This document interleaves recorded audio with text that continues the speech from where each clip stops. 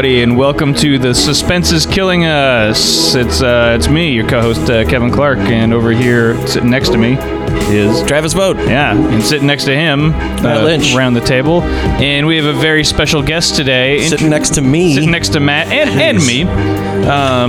Whatever Kevin Do I wants. say my name? Did you want to say it? EMALIE SODERBAck. Yeah, I was going to have you say it, but Matt started being mean, so, you know. EMALIE SODERBAck. It's his way. Yay, Emily. Thanks for coming on the podcast. We have specially curated triple feature just for you. All my favorites. I'm ready for it. I can't say that any of us are going to agree that these are our favorites, but it'll be an interesting conversation anyway. I like them. Spoiler alert, none of these became one of my favorite movies. Not Nope. one of them. Man. I liked them. Spoiler alert, I liked one of them. That's good. Yeah. I did like one of them. Yeah, kind of. I enjoyed them all. I'm glad Thank that you, Matt. you enjoyed them all, really? Like I made Yeah, they're fun to watch. Okay. They're great. Oh, wow, okay. They are fun man. to watch. Did either of you, I'm going to accept Emily on this question. She'll find out why. Did either of you watch these with a girl? Mm-hmm. Good. All three of them. Yeah, I found that to be very enlightening. Yeah? Yeah. Yeah, I mean, yeah, I guess. In Kevin's case, the girl, I believe, liked them less than you, right? Yeah. Yeah, but A lot less than me, every single one of them. yeah. What order did you guys watch these in? I watched them in the order in which we were going to discuss them. I watched them in our movies today. Well, I might as well say are the 1992. Yeah.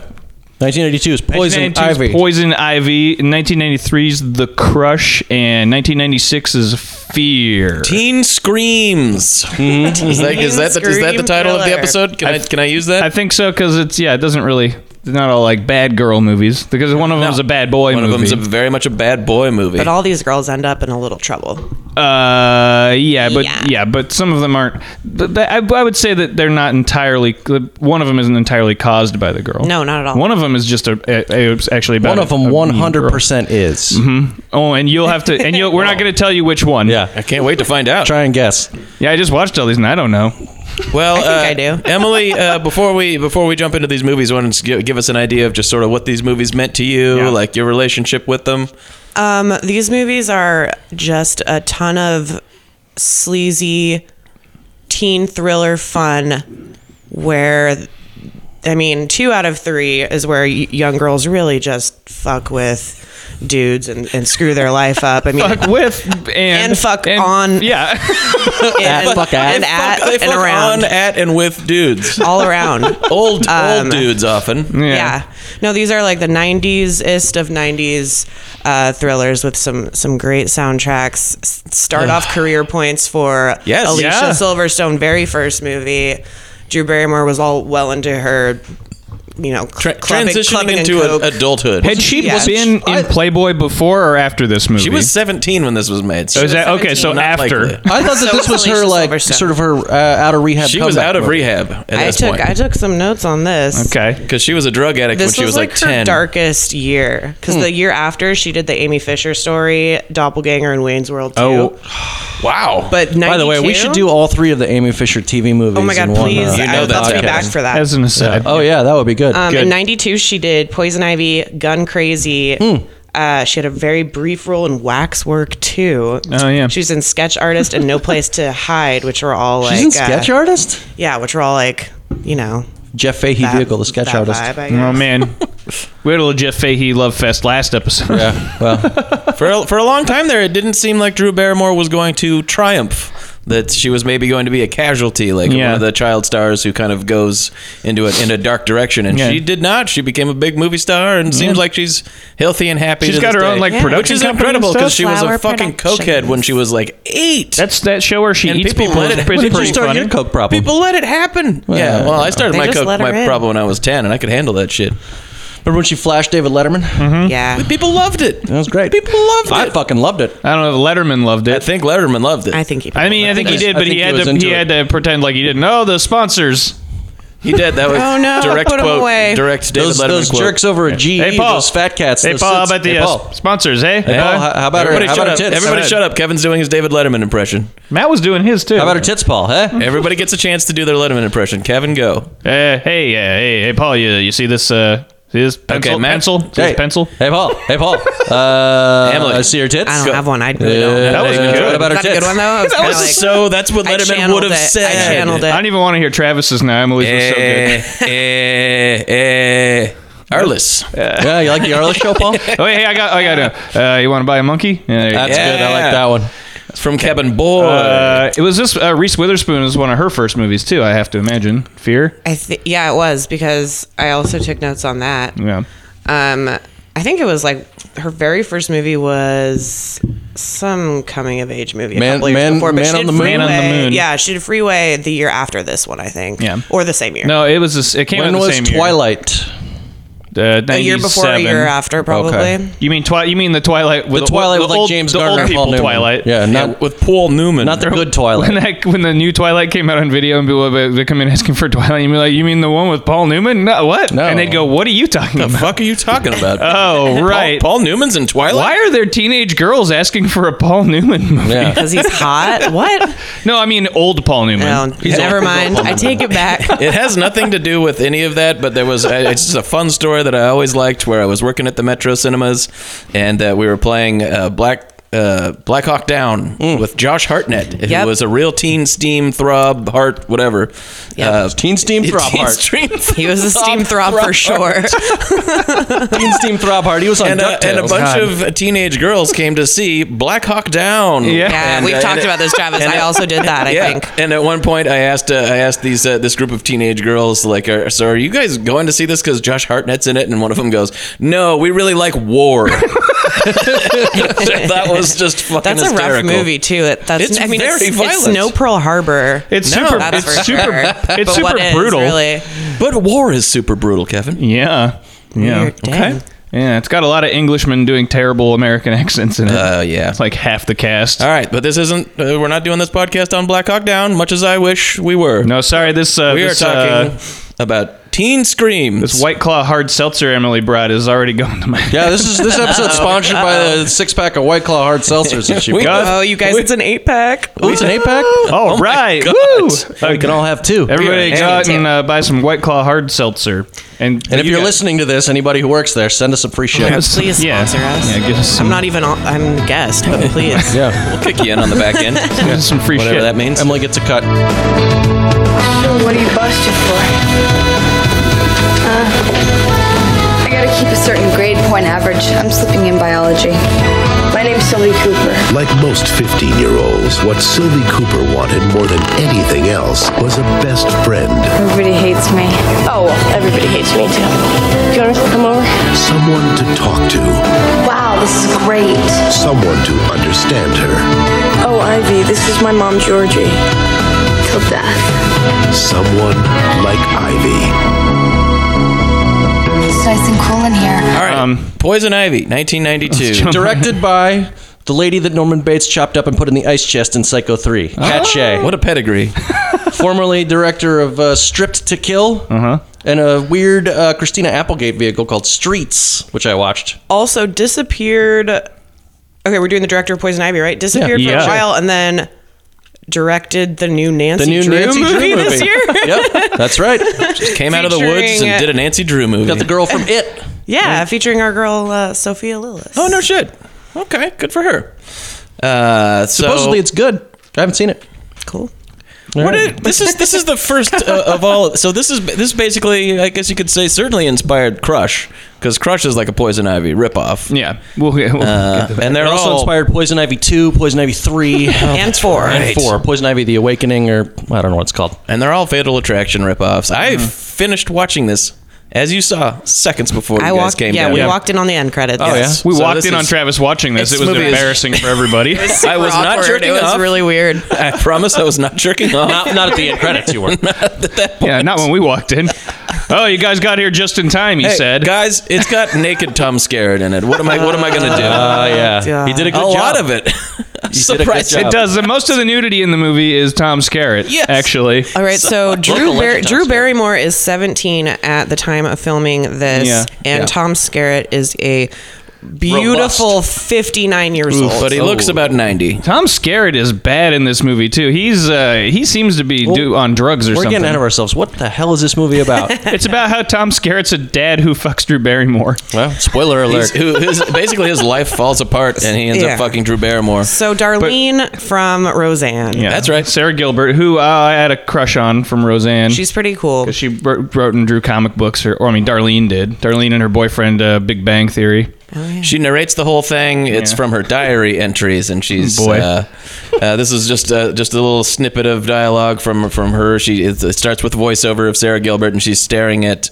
Drew Barrymore. She swings on a swing, and she is dressed in a way that we're constantly reminded in this movie is very slutty. Even though through modern eyes, you're kind of like, what are people talking about? Yeah, the word like, my is God, thrown what a around slut. a lot. Skangy. Yeah, I looked up is the Skangy. quote. Same. I also did. I looked it up on Urban Dictionary, and it says wild or horny or something. Yeah. And then the quote, they use it in a sentence underneath it is just a quote from this movie. So these people in this movie just fucking made up some slang term, and we're like, we'll see if it catches on. It did not. So I was Sarah like, Gilbert Skangy? calls her a skangy hoe multiple times, but then always like backs it with, and that's my best friend. I've got that quote too, but here's Sarah Gilbert talking about herself. I'm more of the politically, environmentally correct feminist poetry reading type. Boring. Wow. Yeah, that's how she talks about herself. It's good. Yeah. And so she's kind of like considers herself to be plain, and she's sort of like the arty. She's kind of a Dario type of person, I would say. Kind of an arty misfit who doesn't fit in with her fellow classmates. A misfit who doesn't fit in. A misfit who doesn't fit in. Can you believe it? Comes from a lot of money. That's what that's what that word means. But she's rich, so she's sort mega of rich. And she hangs out at the Cool Creek, where all of the cool teens go to make out, swing on rope swings, shoot the shit, lose their boots. And she's just chain smoking She clove smokes cigarettes cloves in the this, entire So movie. cool. Just every scene she's smoking a clove cigarette. Yeah. It is a cool creek, though. There's a point later on when she's contemplating using the swing, and then two people shove her aside. Yeah, they didn't give her a minute to decide. They're like, get the fuck out of here. It's really funny. And they start doing very acrobatic stuff on the swing too. It's pretty. It's like they're in a circus. Or It's something. weird because that whole scene is supposed to be sad. I think for her, you're supposed to be like, oh, she's in a bad place, and then these like weird teenagers come up and push her aside and start happily swinging on the swing. Well, You're like, what the fuck is happening? She's trying to decide whether or not to like be rebellious and like get out of her shell, but she's taking too long to decide. Someone's just going to do it for her. Yeah. Or leave her in the dust. That's literally what happens in the movie. Somebody does it for her. So she meets Drew Barrymore, who's a slut. Or at least dresses. I believe you mean skangy hoe. Sorry, skangy hoe. She's also described as a slut in this too. So I both things. We don't also. She names her. We don't know Drew Barrymore's her real name. Sarah Gilbert decides that her name is Ivy. Why does she not just ask what her name is? Because she, for some reason, panics and tells her dad, Tom Skerritt, that's Ivy. And then she's like, your name's Ivy, by the way. And then never asks her name after that. When her parents are dead or gone or something, and she lives with her aunt, who she says is mean to her and stuff. So then she ends up kind of moving in with Sarah Gilbert and their rich family. No, I don't know. There's a voiceover that references that like it was okay for her aunt. She still got her check every month, now Ivy lives with us. And everybody just calls her Ivy because she had like a temporary tattoo on her leg of like Ivy, and so Sarah Gilbert's like Ivy, and she goes, "What's your real name?" And she goes, "I like Ivy." So she just would be like a new beginning for me. You're 16. Yeah. Her motivations are very vague through a lot of it. Yeah, we don't find out much about her. No. Like a lot of times in movies like this, we find out that the person had a past. Yeah, it's not like Single White Female where it's like, oh, we went to the doctor and found out what her deal is. There's a reason for what's happening. In this one, it's like, I guess she kind of... Well, anyway, also... She's poison. Sarah Gilbert has her dad, who's Tom Skerritt, who runs a local TV station. Kind of a local Rush Limbaugh. Yeah. And then her mom, who has like I guess what you could refer to as a movie disease, where she is dying but still like fucking gorgeous. They said she had emphysema. No, she's like probably depressed, and she's a pill popper. No, she's not. She's not just depressed though, because she has this breathing device, and she's constantly like, "I'm in pain from breathing." Yeah, I think they mentioned she had emphysema or some sort of lung disease. Yeah, it's like movie rich people's disease, where like people get sick and they still look as good as they always would. Like beautiful illness. Like she's like, I'm fucking gorgeous, but I'm dying on the inside. Yeah. Cheryl Ladd. Cheryl Lynn. And she always wants the window open to hear the rain. Yes. That's going to prove to be a fatal flaw there. Yeah. Yeah, you probably shouldn't do that. She's got Velveteen Rabbit disease. Yeah. And it's very pretty and sad. And she's constantly... And Tom Skerritt he's had it. He's through. She keeps wanting to take drugs, I guess, to alleviate the extreme pain that she's in because she's dying. And Tom Skerritt's like, I'm not giving you. You can't have the drugs. And she's like, give it a fucking drug. I want my Percocet back. You can't have it. And that's their whole relationship. Yeah. She's like, if I was gonna, she says at one point, if I wanted to kill myself, he wouldn't be able to stop me. And then I think she gets her pills back. Yeah, all right, have a pill, Ripley. I guess you're right, Ripley. I don't remember the mom's name. It's Ripley. Something like that, probably. So Ivy moves in to the Cooper's house. What? The mom likes Ivy. At first, she doesn't because she's a slut, Right. and she's dressed outrageously. But then it turns out that she fits into all of her clothes perfectly. She's like a living doll. It's kind of weird. And she kind of looks like the mom, and so that's a whole thing. And she then basically going about the role of supplanting the mom's position in the family. That's the whole movie. That's the plot of the movie. But it seems like there's a whole other part of the film which is sort of about the friendship between the two girls. That's what the movie. That's what the movie should be about, and then it turns into like you getting stupid scenes in an elevator with Tom Skerritt being like to his coworker, "Do I look older?" And you're like, "Why is this about a dad?" So this movie is mostly about two teen girls who like find a really cool connection friendship wise, and Ivy isn't even that bitchy or mean or weird until about 45 minutes in. So the first half of this movie is great. You see these girls finding connection with each other and kind of becoming sisters in a way. And then 45 minutes in, Tom Skerritt is going to be hosting this big fundraising gala or whatever in his rich mansion, and Ivy decides to schedule Sarah Gilbert to teach kids how to read during that time. It says Dad's party like in like exciting bubble letters on her calendar, and there's a close up of Drew Barrymore on the phone with somebody going like, "Oh, the 16th." There's a close up of her finger like waving around and then going and pointing at it and going, "No, she doesn't have anything else. You can go ahead and schedule her to help inner city kids," which is something she does. So then Ivy has to help Tom Skerritt host the party and like be a cocktail girl. Yeah. And wears one of the mom's beautiful dresses and puts her hair up, and she like looks like 20. She looks 20. And I will say, and then like there's a whole thing where she excuses. Then Tom Skerritt like ends up making out with her in like a dark room, and they excuse it like, well, he thought it was you, and he loves you, and the mom is like, oh, okay, I still like you, after she was just mad because she caught them making out, because everybody in this movie is a fucking moron. Before that, Tom Skerritt is like real creeping on Ivy. I just want to say, like, while we're on the cocktail party scene, there is a funny part when you get the point of view shot of Drew Barrymore walking through the party, and not a lot of guys are actually leering at her. I thought that would have been what was happening, but then one guy pops a solid leer and goes, "Oh, you can cater my party anytime." Yeah. God, cool, great, very cool, cool guy. So is she trying to supplant Darlene is the daughter here? She's trying to supplant the mom. Yeah, she doesn't seem to have many designs on getting rid of Darlene. I think she wants to be her mom. Darlene. She has this weird plan to like take her dog away from her, because she's like secretly feeding him treats and the dog, and that's a very weird subplot. I don't think she was trying to take the dog away. I think she just genuinely liked the dog, because then later on when it's there's a whole weird scene. It's great. By the way, it's the best scene in the entire movie. Where the dog battle? Darlene from Fred Roseanne. the dog. I can't call her Sarah Gilbert. I just call her Darlene. It's fine. Catches Drew Barrymore out in the garage with the dog and the car, and she's like, "You're even trying to take my dog from me. He only liked me before. Let's see who he goes to when we call his name." Is his name Max or something? Fred the dog. So and he's like a real like mutt, like he's a real like mangy looking dude too. He's a mangy hoe. He's one of those dogs that looks it's like a perpetually confused looking dog. And he got even more confused when they both stood at opposite sides of the driveway and started calling his name back and forth. And instead of just standing there and looking at them, he kept going back and forth. And he would look back and forth. And I actually recorded, because it went on for a while. I rewound it and recorded the the amount of time that this dog battle goes on, it's 48 minutes. 48 minutes of this dog. It's a very long scene. Amazing how long this scene goes on. I started. It's not 48 minutes, but it goes on a really long time. It's like the scene in They Live where they're fighting in the street. Yeah. It is kind of like that. It's exactly like that. I was laughing out loud. It was great. Yeah, so Drew Barrymore is like kind of supplanting the mom.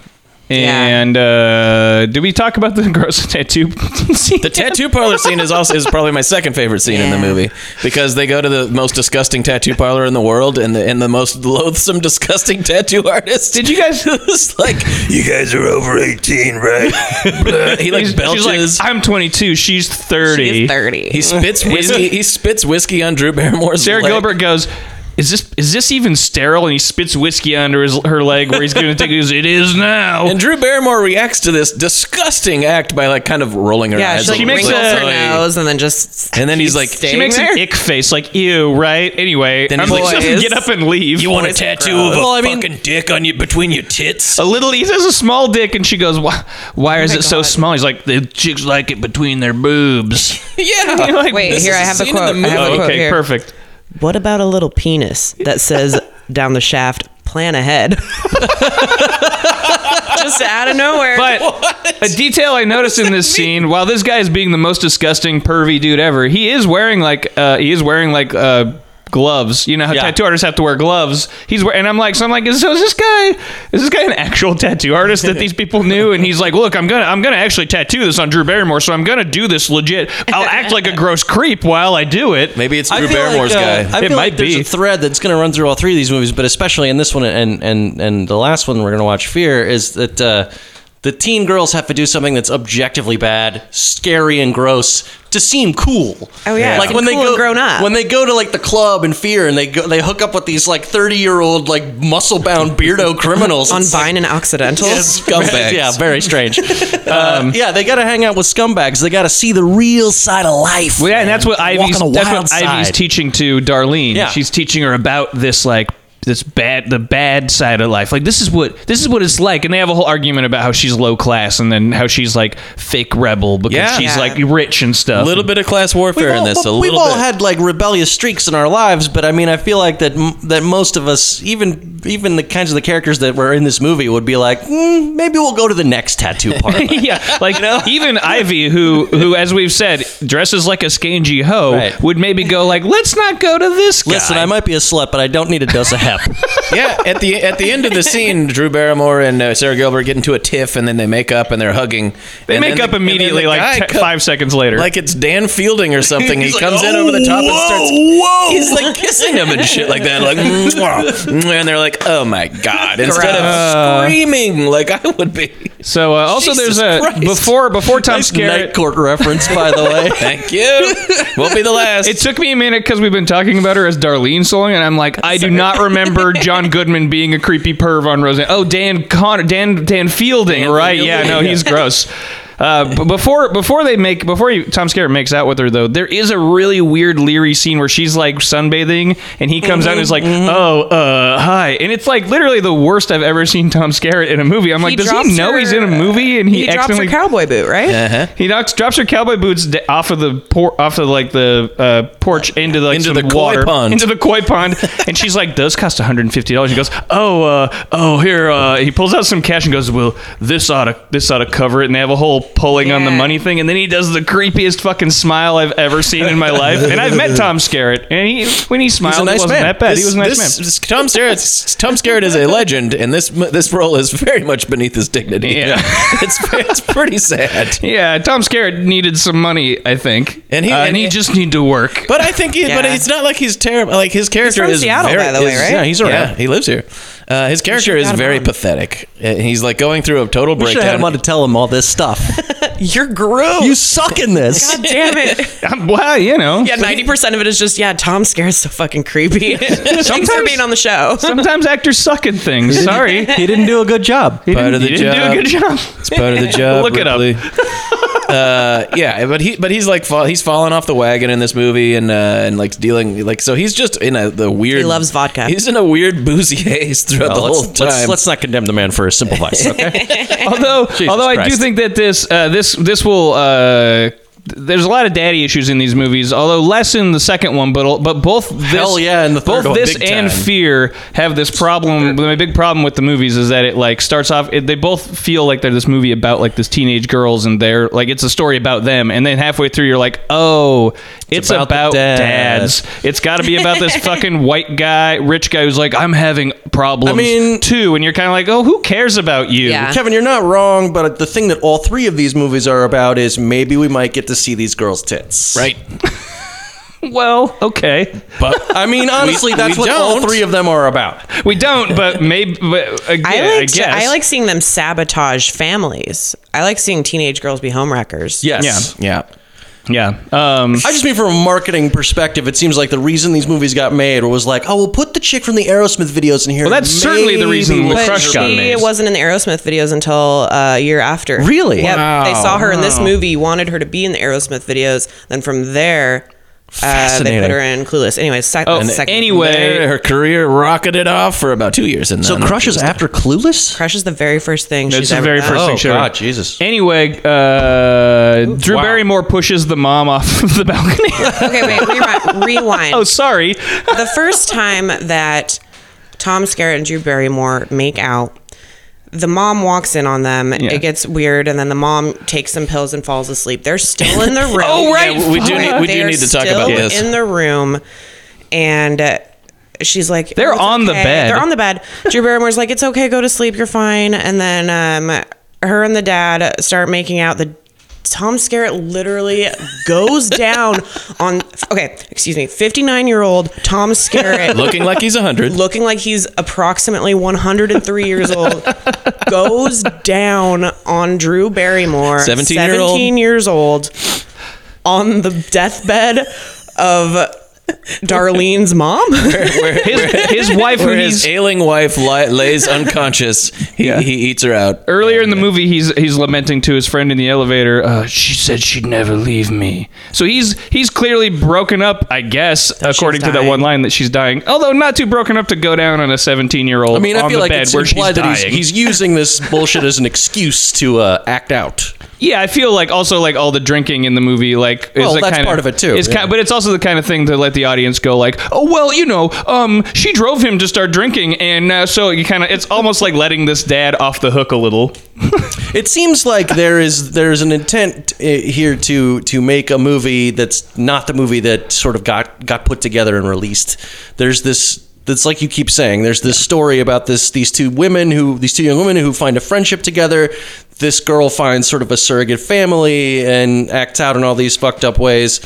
But they keep kind of making it about the dad. They keep making it about like, oh, they're fucking now. And it's sort of like you can see the ways in which this was turned into something that probably its originators didn't intend. Yeah.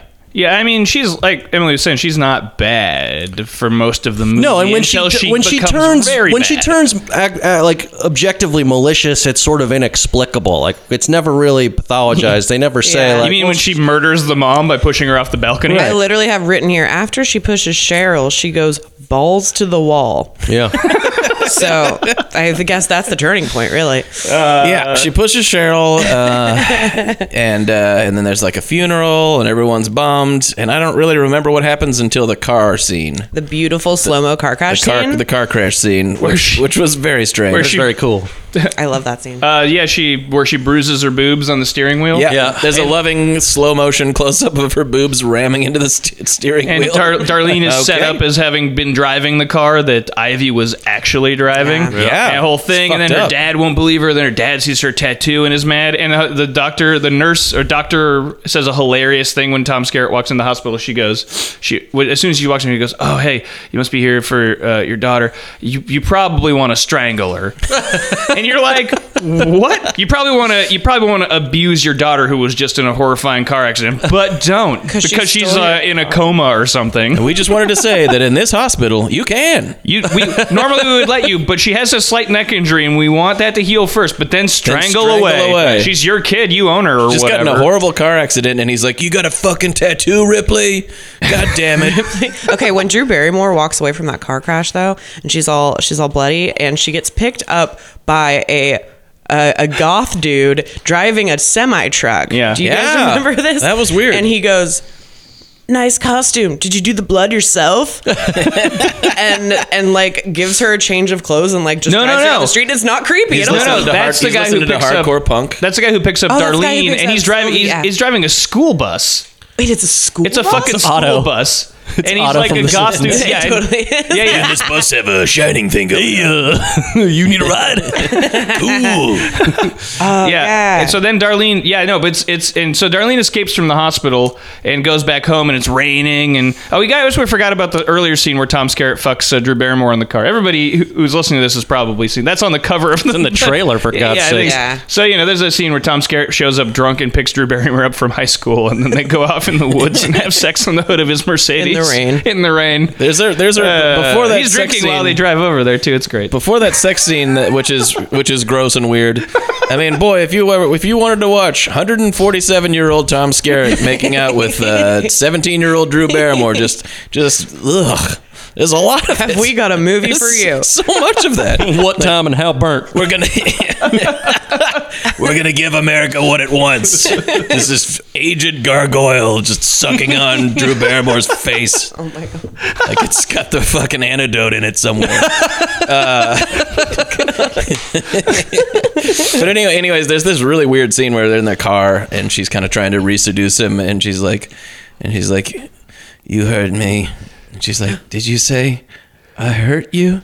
And he's like, "No, Ripley, you hurt me." And she goes, "I thought that you said I hurt you." And he's like, "No, you hurt me." And I'm like, what is happening? Yeah. Why is this still going? The movie, it's like the dog scene where you're just like, I can't believe every interaction in this movie is like that, where you're like, what is happening and who talks like this? Someone is always off to the side of the camera doing like stretch for time hand motion. We need this movie to seem longer than it should be. It's pretty weird. And then the sexy. I mean, the movie seems to think this like Tom Skerritt sucking face with Drew Barrymore is very, very sexy because they crank up the saxophone, sexy saxophone music. Like, the score in this movie sucks. Why did they choose him? Tom Skerritt? He was available. I think you're supposed to be creeped out, and the movie has been like cut and scored in such a way to make it seem like a shitty straight-to-video erotic thriller. But shouldn't he be like a little hot? Yeah. That would. Tom Skerritt used to be considered a little hot. I did some Googles, but you've seen Alien. He's just too old at this point. Yeah, exactly. I just thought he would have like a. I mean, there's a difference between what he should be and what we could afford. Yeah, true. Oh, boy, I hope Tom Skerritt's not listening to this episode. So this movie ends. Sorry, Tom. Drew Barrymore pushes Mother Cheryl out the window. And it doesn't even really look like she plans it. They're out there, and then she just it looks like she just decides to do it. Right. Yeah. And then Darlene, who even cares about her real name at this point, I guess. I don't remember the character's name. Coop. They call her Coop. Yeah, they I think call her her name's Sylvie. Sylvie. But Coop is her last name. They call her Coop. They're the Coopers, yeah. Which made me think of Wet Hot American Summer every time anybody said it. What if her name was Poise? It was Poise and Ivy. Oh, wow. They're cops. It would be the best movie ever. They're cops or a stripper team. Or both. Stripper cop team. Yeah. Wow, both. That's the movie right there. That's a movie I want to see. Strippers by day, cops by night. Poison Ivy, switch stripper cops. Yeah. All right. So I don't really remember how Drew Barrymore eventually does get pushed. Well, so Darlene comes home. Darlene's got a head injury. Rain. She's got a head injury. She comes home in the rain, and her dad is fucking Drew Barrymore on the piano from behind. From behind. And it's important. It's actually important that it's from behind because she's got this big bruise on her boobs, and then later Tom Skerritt, after Darlene sees and goes, and they run after her like, oh shit, my daughter saw me doing that and just fucking totally naked. I'm gonna go after her. Naked. And then she like goes outside and Drew Barrymore's like, she's like, let me go, and he sees the bruise across her boobs, and he's like, wait a minute, you drove the car. And you're like, wait, so like, was she just waiting there going like, hey, with her back to her, like to him, like, huh, right, what do you think? Come on, what do you think, come on in. And he's like, okay, I don't need that was the first time he noticed that they hadn't looked at each other in the apparently. light. I think it's actually really more funny. significant that it takes like, oh, you were the one who was driving the car, for him to go like, what have I done? Yeah. Like, it's not like when his daughter sees him fucking this girl girl, it's like when it finds out that the girl lied to him about the car accident, that's when he's like, oh my God, I've done a really horrible thing here. I've made a huge fucking mistake. He does make a face that's totally like this. He literally says, what have I done? Yeah, I might have breached the boundaries of ethics on this one. You guys, all 3 movies we're watching have like the dudes with their fancy cars in them too. Yes, that's all 3 midlife crisis and cars. all 3, I believe, take place in the Pacific Northwest. No, this one's LA. Poison Ivy is LA. But next 2, the other 2 for sure. Next 2 are jumping. It looks very like redwoody. Like it's raining all the time. And rainy, so it's constantly raining, which it feels like it's like a grunge video or something the whole time. So it seems like this has to take place in Seattle or Bellingham or some awful place. Ew. Gross.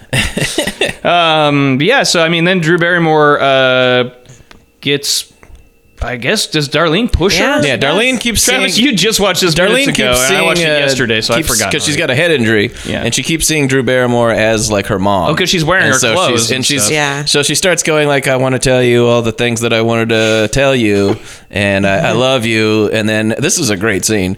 And Drew Barrymore is, like, pretending to be her mom, because I guess that's what she wants. Sure. And so she's like, I love you, Mom, and she's like, I love you, too. And then she starts kissing her on the lips. Which is... very psychosexual, very weird. And then she kisses her once, kisses her twice, and Darlene's like, I guess this is fine. I guess this is my mom. Is fine if my mom kisses me on the lips. And then she like whips out her tongue and like just jams her tongue into her mouth, and she's like, whoa, you're not my mom. Darlene's my mom would never slip me the tongue. Yeah, my mom never tongues me. Just kisses. Kisses on the lips. Just kisses on the lips. Long kisses on the lips. Normal. Do you remember that period it's extended from the 90s all the way into the early 2000s where 2 chicks kissing like on television or in a movie was like the hottest. Like it was on Tattoo, they even did it on like the OC. And it was like a big deal. Well, that was actually a big deal in the OC because it like normalized bisexuality. That's great. That's for another podcast. But we started an OC podcast. It was also like, did you see the thing on the TV? They were like sexy because they did it on. Remember they did it on like fucking Voyager or Deep Space Nine, or all the fucking nerds got scandalized by it. Deep Space Nine, yeah. Yeah, Deep 69. Yeah. Oh, cool. All right. Oh man. So she gets pushed out the window, and it's great. It's great because at the beginning of the movie, she does say that is how she wanted to die. Yeah, because she very much identifies with this dying mother that she ends up killing, and she does, and she does say this about the mom, because when Darlene's like, "You killed my mom," she's like, "She wanted to die." I think that she does think that. Like, I think there's part of her is like, I'm going to kill this woman so I can supplant her role, but also, she's not as conniving as a lot of the stalker ladies that we've had. I don't think she's supposed to be that bad. I think the movie's been kind of reconfigured into this other thing. Yeah, she's just troubled and different. Been like abandoned and emotionally damaged. Yeah, all that great stuff. Oh, there is a hilarious line of voiceover immediately after she's died, because then the movie pretty much just ends right there, which I love about a lot of these movies we do on the podcast. That the movies just end. Drew Barrymore falls off the roof or the top of the house, and then lands in the street right in front of Tom Skerritt, who's in his car. And he gets out and he's like, "Oh my god!" It's just shot of Tom Skerritt going like, "Fuck." Yeah, but then it's been a weird couple of weeks. There's some voiceover to end the movie, and she's like, I'll never forget Ivy. And you're like, yeah, the girl that you murdered. I kind of hope you don't fucking forget this person. I think about her a lot. No shit. Really? How she killed my mom and how I killed her. She killed my mom and then I killed her. My dad right in front of me. My dad. All the stuff about her. I think about it sometimes. We got those tattoos that time. She got in a car accident. I swear to God, pops into my mind like once a week. Yeah. Regular as clockwork. Like right now. It's popping into my mind. Remember Ivy? Oh yeah, I killed her. I murdered her. Weird part of my life. Anyway, back to whatever it is I'm doing that's normal, apparently. Back to being a successful writer, which I like to imagine she becomes in the future. That's just my own fan fiction. Yeah. All right. That's how awkward is that household going to be now that both of those women are dead? Yep. It's just Tom Skerritt and Fred. Don't forget Fred. And Fred. I think Tom Skerritt's going to drink himself. Maybe it'll turn into this reverse Jane Eyre thing where she keeps him locked in the attic. And she's like this tortured old it's a Bluebeard situation. Yeah. One thing that I did want to address, because we're going to talk about later on, is that it's kind of different from Fear, which we're going to talk about, because I don't feel like Tom Skerritt's character is supposed to be awesome like he is in Fear. No, No. Like he's a real piece of shit in this movie, and he's pretty pathetic. Yeah. And he gets fired from his job. He's shitty. And he's just sort of shitty. And I think he's supposed to be also like a Republican asshole. Like there's a lot of that. I feel like you're supposed to feel some sympathy for him. It feels like the movie's not totally. He's dealing with some bad shit. Yeah. So but he's just like a sad, creepy dad. But in Fia, it's like that's almost like for dudes to be like, yeah, fuck yeah, that guy. I protect my daughter, and she is my little girl. Fucking dad. That guy's music is better. I mean, either that or he's supposed to be like a sympathy point for the fucking dads, 100-year-old movie at Blockbuster. The fucking dads who wrote the movie. I mean, like that's what that movie was made for. This movie wasn't made for like a young female audience. It was made for older dudes to watch after their wives go to bed. Yeah, it's 100% just perv bait. It's perv bait. Yeah, even though like most of the movie is sort of this movie for teenage girls, like they have a friendship and they're not like each other and they're like awkward and stuff. I think it's kind of fun that this movie is designed as perv bait, and in the end, all these pervs who wanted to rent this movie to see Drew Barrymore are in this room right now. No, but they're like, I'm gonna see Drew Barrymore's tits, and you're gonna get to see 100-year-old Tom Skerritt's ass. That's what you're getting. Yeah, that's it. And you gotta pay the toll. a big long shot at Tom Skerritt's ass. Also, I think we might have forgot to mention that the first scene, the first thing that Drew Barrymore does in this movie is bash a dog's head in with a fucking metal pipe. Oh yeah, because it's dog had it coming. Hit on the road and it was whimpering and dying. And she hits it with blood sprays on Darlene's face, and then it cuts to Drew Barrymore and she shrugs and goes, you gotta do what you gotta do. Yeah, so gotta pay the toll. She's got a relationship with death. So that's Poison Ivy. It's Emily. It's something. How many juds? It's something. Oh, I got a couple quotes. Oh, you got quotes? Hold on. I got some quotes too. We can do that. Oh, we can do quotes. Yeah, there's one really funny part where there's a lot of good quotes. They talk about Tom Skerritt in his awesome car. It doesn't appear that awesome, but apparently it's awesome. And he's pulling out, and some guy almost hits him, and the guy screams from his car, "Rich fuckhead!" And Tom Skerritt goes, "I work for it." Yeah, pretty cool. Yeah, because he hates homeless. He's ranting about homeless people or drug dealers on the streets at one point too. Boy. On one of his things. And this is one of Tom Skerritt's rants on his news network that he owns apparently and gets fired from. Yeah, somehow without knowing until he shows up for work. Ripley, get the hell off the street because the only people safe there are the drug dealers.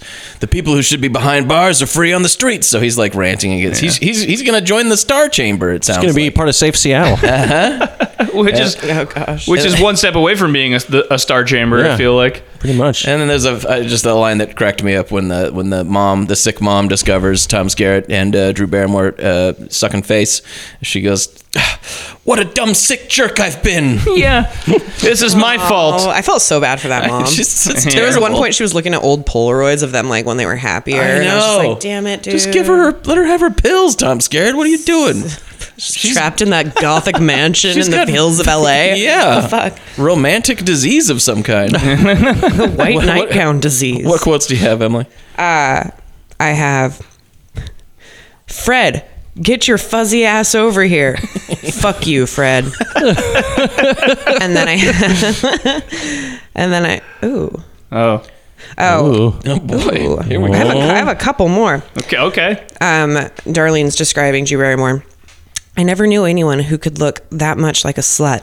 And yet here she was, my best friend. Yes. Wow, what a paradox. Yeah. Good way to slut shame your friend and then say she's your friend. This happens. I can't stress how much people bring up how much she looks like a slut, and when you watch this movie and you're like, she literally is wearing shorts and like cowboy boots. Yeah. It's so weird. And like an oversized flannel, so slutty. Ugh, she's got a coat on. Scangy hoe. If I've ever seen one before. She wears too much makeup. That could be. Well, that's coming up later. Whores wear rouge. Yeah. Ladies pinch. Any more quotes? No. Okay. All right. So ratings. Go. Save the guest for first. Should I really save the guest for? We'll save the guest for last. We should give our save the guest for last. You go. I'll go. I think it's pretty boring. Yeah. But it got kind of crazy as it went along, and I laughed a lot, honestly. So I'm gonna give it 2.5 Juds, just because kept me laughing. I'm gonna give it 3 Douglases because there's some sleaze there. They don't really show you a lot, but if you're there for the Tom Skerritt ass, there's an awful lot of that. And it's just really harping on it. Like it's like the three Douglas because there's a scene where a 17-year-old girl gets eaten out on a deathbed by a 178-year-old man. That's fucking sleazy. Yeah. And then I'm gonna give it 100 full minutes of that dog going back and forth. I'm gonna give it three Judds because I thought it was pretty good. It was pretty entertaining. I liked the friendship part of the movie. I thought it was stylishly directed in a lot of spots, like that car accident's really cool. I'm going to give it 4 Douglases, not just for the skeevy stuff that's in the movie, but for the clear intent behind it. Like the idea, there's a whole chunk of this movie, whether it's in the actual text or not, that is predicated on the idea that you will get to see Drew Barrymore naked. That's the point of it being made. That's the point of it being shown. So it's like less an eroticism factor and more of an out and out, just like sleaze factor. And then I'm going to give it 100 bouncing Tom Skerritt asses. No, I'm going to give it 2 Judds. I don't think it's very good. I don't think it certainly isn't a good thriller until it like decides halfway through to sort of be that. Mostly I was laughing at it and not, it was kind of like, this is not with it. Maybe 2. It's like 2 and a quarter. And I'm gonna split the difference between you guys. I'm gonna give it 3.5 Douglases for literally all of the reasons you guys named. I don't think there's any more sleazy. It's just it's like pretty gross. I mean, the whole movie is about like all the scenes between her and Tom Skerritt are like way sleazier and more gross than anything we've seen Michael Douglas do so far in any of these movies. So praise God. Yeah. Okay. Well, hopefully we'll see. Hopefully that will not remain true. I'm gonna give it 2 sexy boots in a koi pond. Mm-hmm. Wow. That had Joe Pesci in it, if I remember correctly. Sexy boots. It was a sequel to Gone Fishing. Sequel to Kinky Boots. Oh, it was a sequel to Gone Fishing and Kinky Boots. I was thinking of 8 heads in a duffel bag. I know. No, it has nothing to do with that movie. Oh, damn. Yeah, strangely. What do you got, Emily? I'm gonna give it. Which one do I do first, Judds? Whatever you want. Oh my God. I'm gonna give it 3 Judds because I really still enjoy watching it, and I really dig the first 45 minutes of just like teen friendship stuff, and then I like how it eventually ramps up, and also how Matt was saying I feel like the stylistic choices were good. I'm gonna give it 4 Douglases because I can't get over the age gap between Drew Barrymore and 183-year-old fucking Tom Skerritt, and the fact that he eats her out on the deathbed of Darlene's mom. And my made up one. I'm giving it 5 skangy hoes. Oh, yes. Nice. Can I ask you a question? Absolutely. How old were you when you first saw this? Probably like 18. Okay. Oh, okay. So it's not like you grew up with this movie. No, I wasn't like a little kid watching. Now, did you see any of these movies like when they first came out? Because I don't know, for the listeners at home, Emily is younger than that. So when this came out, I was 2 years old. Yeah. And the next movie, I was like 3 years old. And the next movie, I was 6. So no, I didn't see. So no, you did not see any of these in the theater. That's good. No, I did not. That's good. Your parents did it right. Played hooky from kindergarten. Just went and saw Fear. No. Are you over 18? Yes. All right, checks out. Whatever, I don't care. I don't give a shit. I work at a theater. Whatever. I worked at a theater in 1996. That was the attitude. Who cares? Good. Just pay for a ticket for a different movie and go watch. Go see Dr. Dolittle. I remember some kids coming and they were like, 2 for Wild Things, and I was like, guys, come on. And they're like, oh shit. And I'm like, just buy a ticket to U.S. Marshals. And they're like, oh. And so they fucking did. I'm like, once you're inside, you can go into whatever fucking theater you want. And they were like, what? It's like I blew these teenagers' minds. Wait, why would they think they were just going to go see Wild Things? What's that? Isn't Wild Things rated R? Yeah, but they were like clearly under 17, and I was like, guys, I'm not going to sell you. They were like 13 or whatever. I think the point of Kevin's story is that these are stupid kids. They were fucking. I thought they were like mad they had to see Wild Things, and I was like, why do they? No, they wanted to see Wild Things, and they didn't realize they could just buy a ticket. I would be mad about giving money to U.S. Marshals. That's a terrible movie. Yeah, well, I guarantee you that our theater at least made a lot of money. U.S. Marshals made a lot of money that went teenagers going to see Wild Things. Wild Things lost a lot of money at this theater. Yeah. All right, so that's Poison Ivy. Next up, Nick Elliott was looking for a nice, quiet place to write. He thought he found it with the Forrester family. Then he met Darian. How much they paying you to watch me? Just running the guest house. From the moment she met Nick, You don't know how hard it is for me to make friends. It's like everybody thinks I'm some kind of freak or something. I'll be your friend. she was crazy about him. Darian's a very special girl. Nicholas, darling! Oh, hi, Darian. It's my friend Amy. Hi. My landlord's kid, Darian. She's got a crush on you. Crush. The Crush. A much worse movie. Boy, this 1993. I'm just gonna come out of the gate and say this. I think this movie sucks. I found it highly amusing. I have a theatrical poster of it in my bedroom. Nice. I will say the best thing about this movie is the fucking poster, the cover art. It's like it's like Lolita, and they keep referencing Lolita in the movie. But it's like totally like Lolita, but with like neon spray paint or something. It's like fucking cool looking. It's her sunglasses with the scared Princess Bride. It's just like the Kubrick movie poster for Lolita with the sunglasses and everything. Yeah. And then they do the pink bikini scene and everything. What I'm saying is that it's like the poster for this movie, at least, is like Lolita but rad. What if Lolita was fucking rad? And the movie is like Lolita but sucks. Well, there's a little bit. One of the elements that I enjoyed the most about it is that it's like she is like a 14-year-old version of Sharon Stone's character from Basic Instinct, because she's not only like irresistible and like crazy, but she's also a fucking genius. Yeah, like, see, I don't agree. She plays classical piano, and she writes better. She's better at journalism than this guy. There's those things, but also like her like seductive plans are not what I would call at the Catherine Trammell level of insidiousness. You know? She's working her way up. She's a 14-year-old Catherine Trammell. You know, despite the fact that she might be the smart one in this movie, everybody else is significantly stupider than most regular people. But I guess we'll get into that. Cary Elway's not a great guy. No, in this movie. Bad. He's so shitty. It's all his fault. I mean, despite the fact that she's a psycho who's trying to, be a crazy stalker, but he sucks, and she's so teenagerly, whereas I think Drew Barrymore was trying to be a lot more adult-like in her seduction, and I feel like Alicia Silverstone is so just annoying, flirtatious teen. Like, she's obviously 14. She's acting like she's 14. Right. She was 17 when she filmed this, but she's even doing stuff 14. Like, and then we'll get married. Yeah. Hi. Like, she's just waiting for him on the steps and stuff, and like total high school bullshit.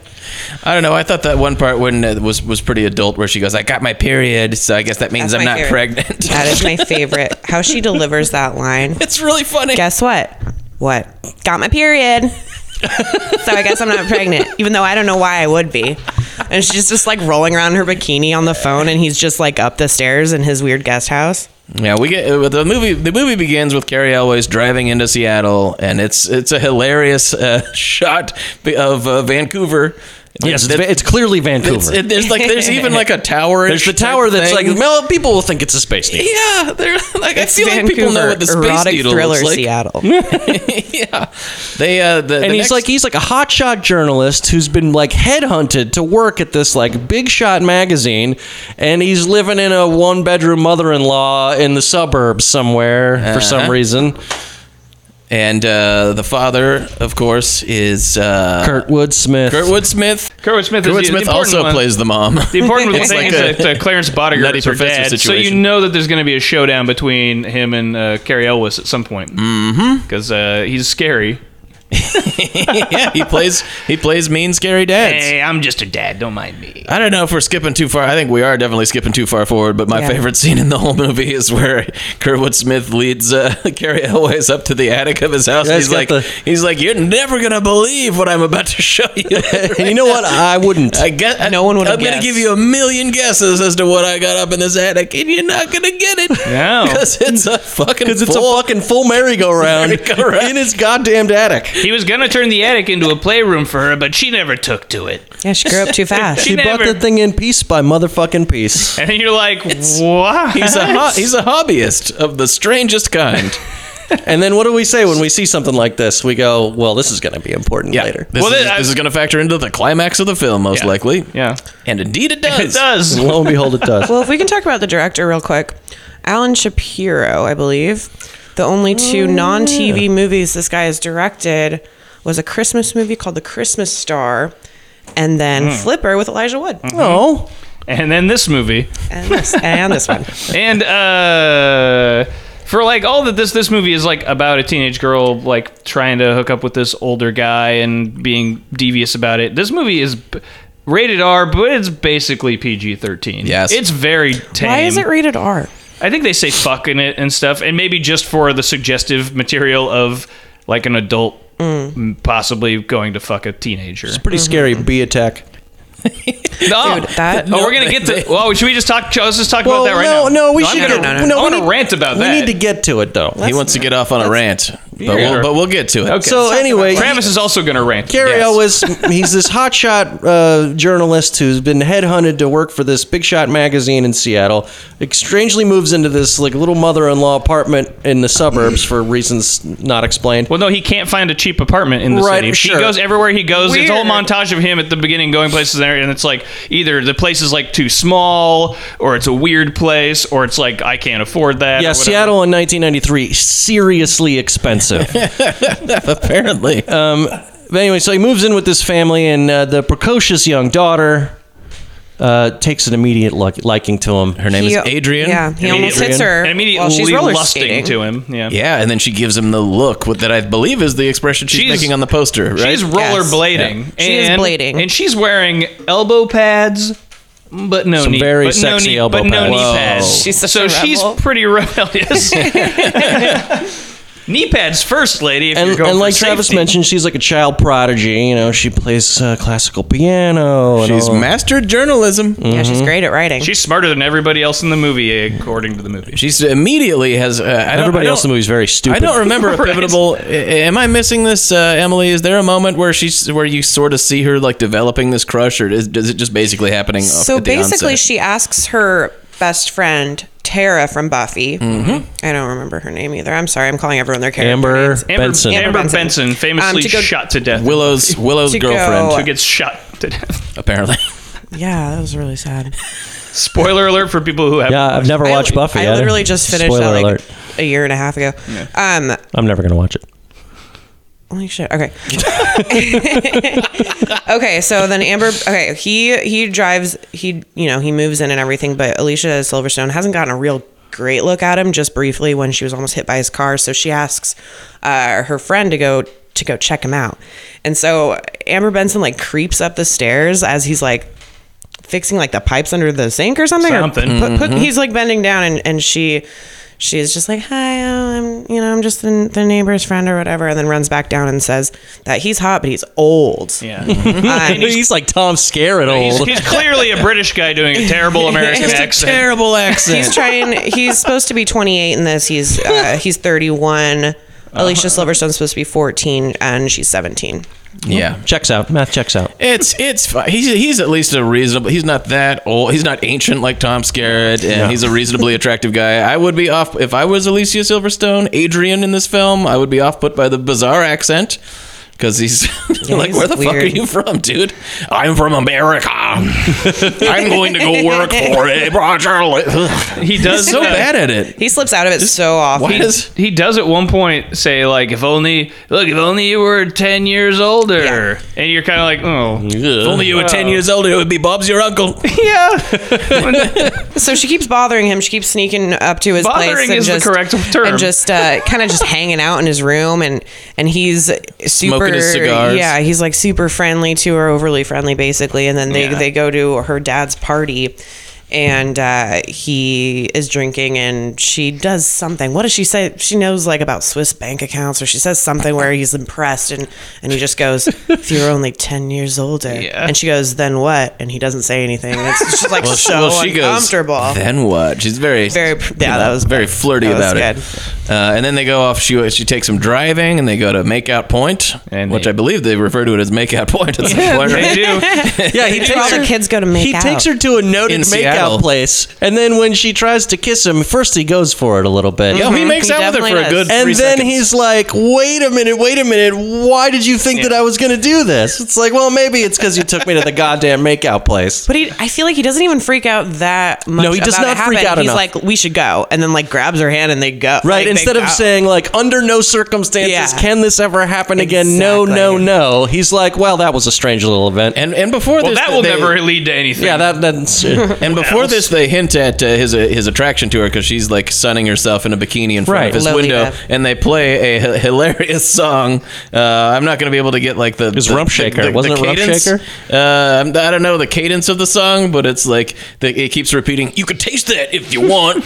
Yeah, that's taste right. that if you want. You could taste that if you want. And it's just him looking at this lady in a bikini. And she's sunning herself in a bikini with her glasses, and she lowers her glasses with her Alicia Silverstone little lip bite. The bee stung my lips. And the movie's basically kind of going like, we're all red-blooded American men, right? Who can't relate to this? And sure. Like, fuck off. This one is 100% the movie where it's like, look at this guy who's getting duped into all this shit. Yeah, by look this at the teenage. It's the fatal attraction minor infraction that's going to come back and bite him in the long term. You're but it's look at this victim of a man who's been pushed into this situation. Right. Like, but at the same time, I think that this movie, at least more so than Poison Ivy, he's actually like super creepily flirtatious. Oh yeah, and, like, he brings it towards himself. her. 100%. Yeah. Yep. Although he's better, I would say he's better than Michael Douglas in Fatal Attraction, who has like a million red flags and then is still like, let's still do this. And this guy's kind of, he half-asses it, but he still is like, he knows when he's in trouble. Let's not make out anymore. And then she comes over and he's like, look, you can still hang out, but like, let's not do the thing. Right.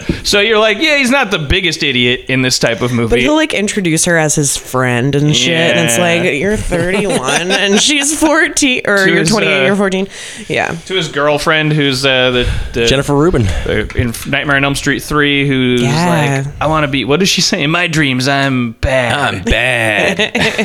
She's a photographer, and they kind of like build their relationship as it goes along. They start as friends and then end up dating, and then at a certain point, she's got to die. And Alicia Silverstone. But this isn't quite that kind of movie, so she doesn't die. You know who dies in this movie? Nobody. And you know what? I'm kind of like, somebody could have died, but like I was really kind of concerned that because she's so evil in this. She's fucking 14. Yeah. And she's depicted as so like brilliant and evil and scary that I was kind of afraid that Carrie Elwes was gonna blow this kid away with a fucking shotgun, and we were supposed to be like, yeah. I wish something like that happened. That does not happen. It feels like nothing kind of happens in this movie. Well, the movie's very limited by the fact that it's so timid about her age. Like, it can't go full Fatal Attraction because that would be really fucking disgusting. Yeah. You can taste that if you want. Right. So he can't actually taste it in the context of the movie. And they can't kill her because they're trying to keep it to, They want the teenage girls to maybe like her. Exactly. Right? I don't know. Or something. But at the same, they're limited in what they can make this movie, where the places they can take this movie to. And that hurts it. Sure. Yeah. And that leads to the question, well, then why did you even make this movie?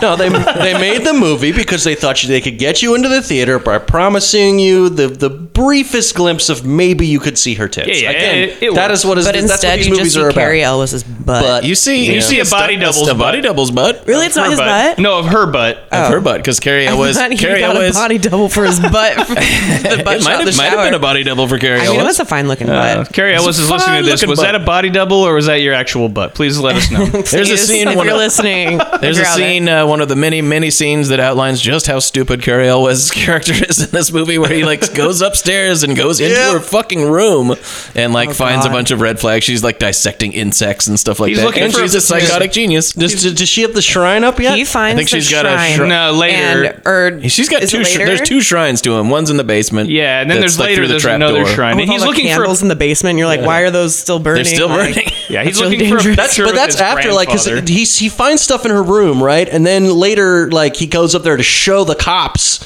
like, what a crazy chick she is, and she's moved the shrine. And it's now in the basement, but it's still, like, fully all set up and everything. 50 roaring candles. Candles still going. Yeah.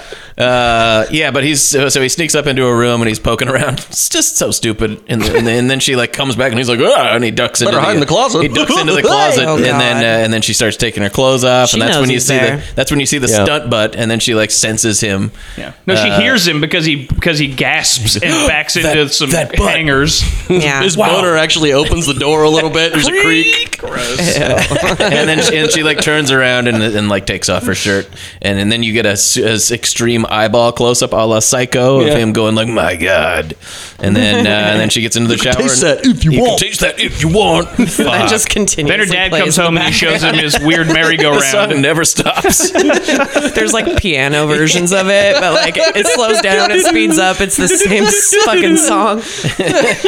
I'm gonna play that song at the end of this podcast. Please do play us out. In both of these movies, there is a rich girl who's like a piano prodigy. Oh, damn, dude. Yeah, that's right. Huh. Interesting. And I don't really remember what more. I mean, you get the idea. I mean, she gets jealous. She gets jealous of Jennifer Rubin. Can we talk about that real quick? There's a whole scene where that's a funny quote. She's walking off, and the photographer girlfriend like wanders off into the woods for some fucking reason. Alicia Silverstone's there, and she's under this tree where there's like a wasp's nest, and Jennifer Rubin is afraid of the wasps, understandably, because wasps are terrifying. And there's a whole like monologue. Alicia Silverstone gives a long monologue about wasps and wasps. And you're like, she says, I think I know what's going to happen. Are territorial and social.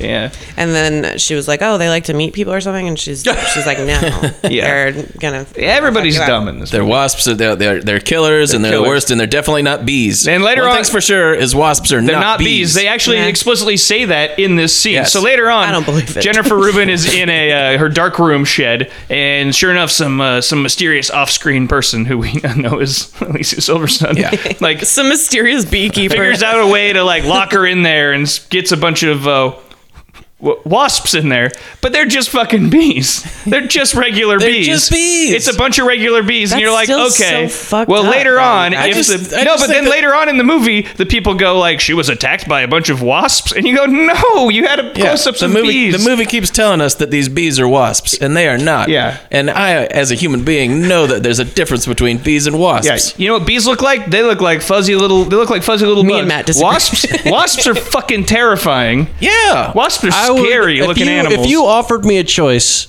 to be stuck in a room with a swarm of bees or a swarm of wasps, I would not care. It's the same shit to me, man. They're all fucking scary. They're all basically scary. The same. I'm gonna die either way. I am not arguing. This is like, look out, there's going to be a bear attack, and then like a wolf attacks someone. That's like, different. I would say that is not the same thing. No, that's exactly what happens in this movie. No, it's not the same thing. There's never been a better metaphor. And wolves are completely different. Right, but also the movie insists that these are wasps. Yeah, but if they said they were wolves, that would be like that would be weird. That would be weird. Yeah, she was attacked by wolves, and it's just bees. A swarm of wolves came in. No, they're just fucking stung him. They're just fucking regular bees. All right, whatever. They're scary. Not wasps. All of them are scary. This is like if somebody threw Starbucks at her, and then everybody else was like, they threw a cup of Tully's at her the whole time. This is your argument. That's true. not. That's not. I'm on Matt's side with this. Wow. Okay. Whatever Matt wants. Oh, he turned the tables.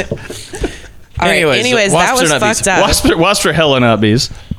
But this I'm gonna get a T-shirt that says "Wasps are hella not bees." They aren't. Yeah, but this fucking is not, stupid piece of shit movie. This is not the kind of movie where people die. Seattle's not Vancouver. Wasps are not bees. So she goes to the hospital. This movie is the dumbest movie ever. And then Carrie Elways gets a phone call at one point. I think Alicia Silverstone is like next to him when he gets the phone call, and he's like, and he takes it fairly well that his friend and future lover has been. I think she's his lover at that point. Yeah. Has been put in the hospital by bees, and he just gets the phone call, and he's like, "What? Really? I'll be right there. I'll be right there. I'll be right." Oh, it's an Easter egg. So I don't know if this happens before or after what you just said happens, but when Alicia Silverstone decides to show up at his, are they just all having like galas and fundraisers? Yeah, is that like what it's they a all world do? of galas and Parties all the fundraisers. time. She shows up and walks through this crowd as someone's giving a speech, and I was cringing the whole time. And she just walks up to him and like kisses him on the cheek and calls him darling like really loud. And she's mad that he didn't go to her horse thing. Her horse.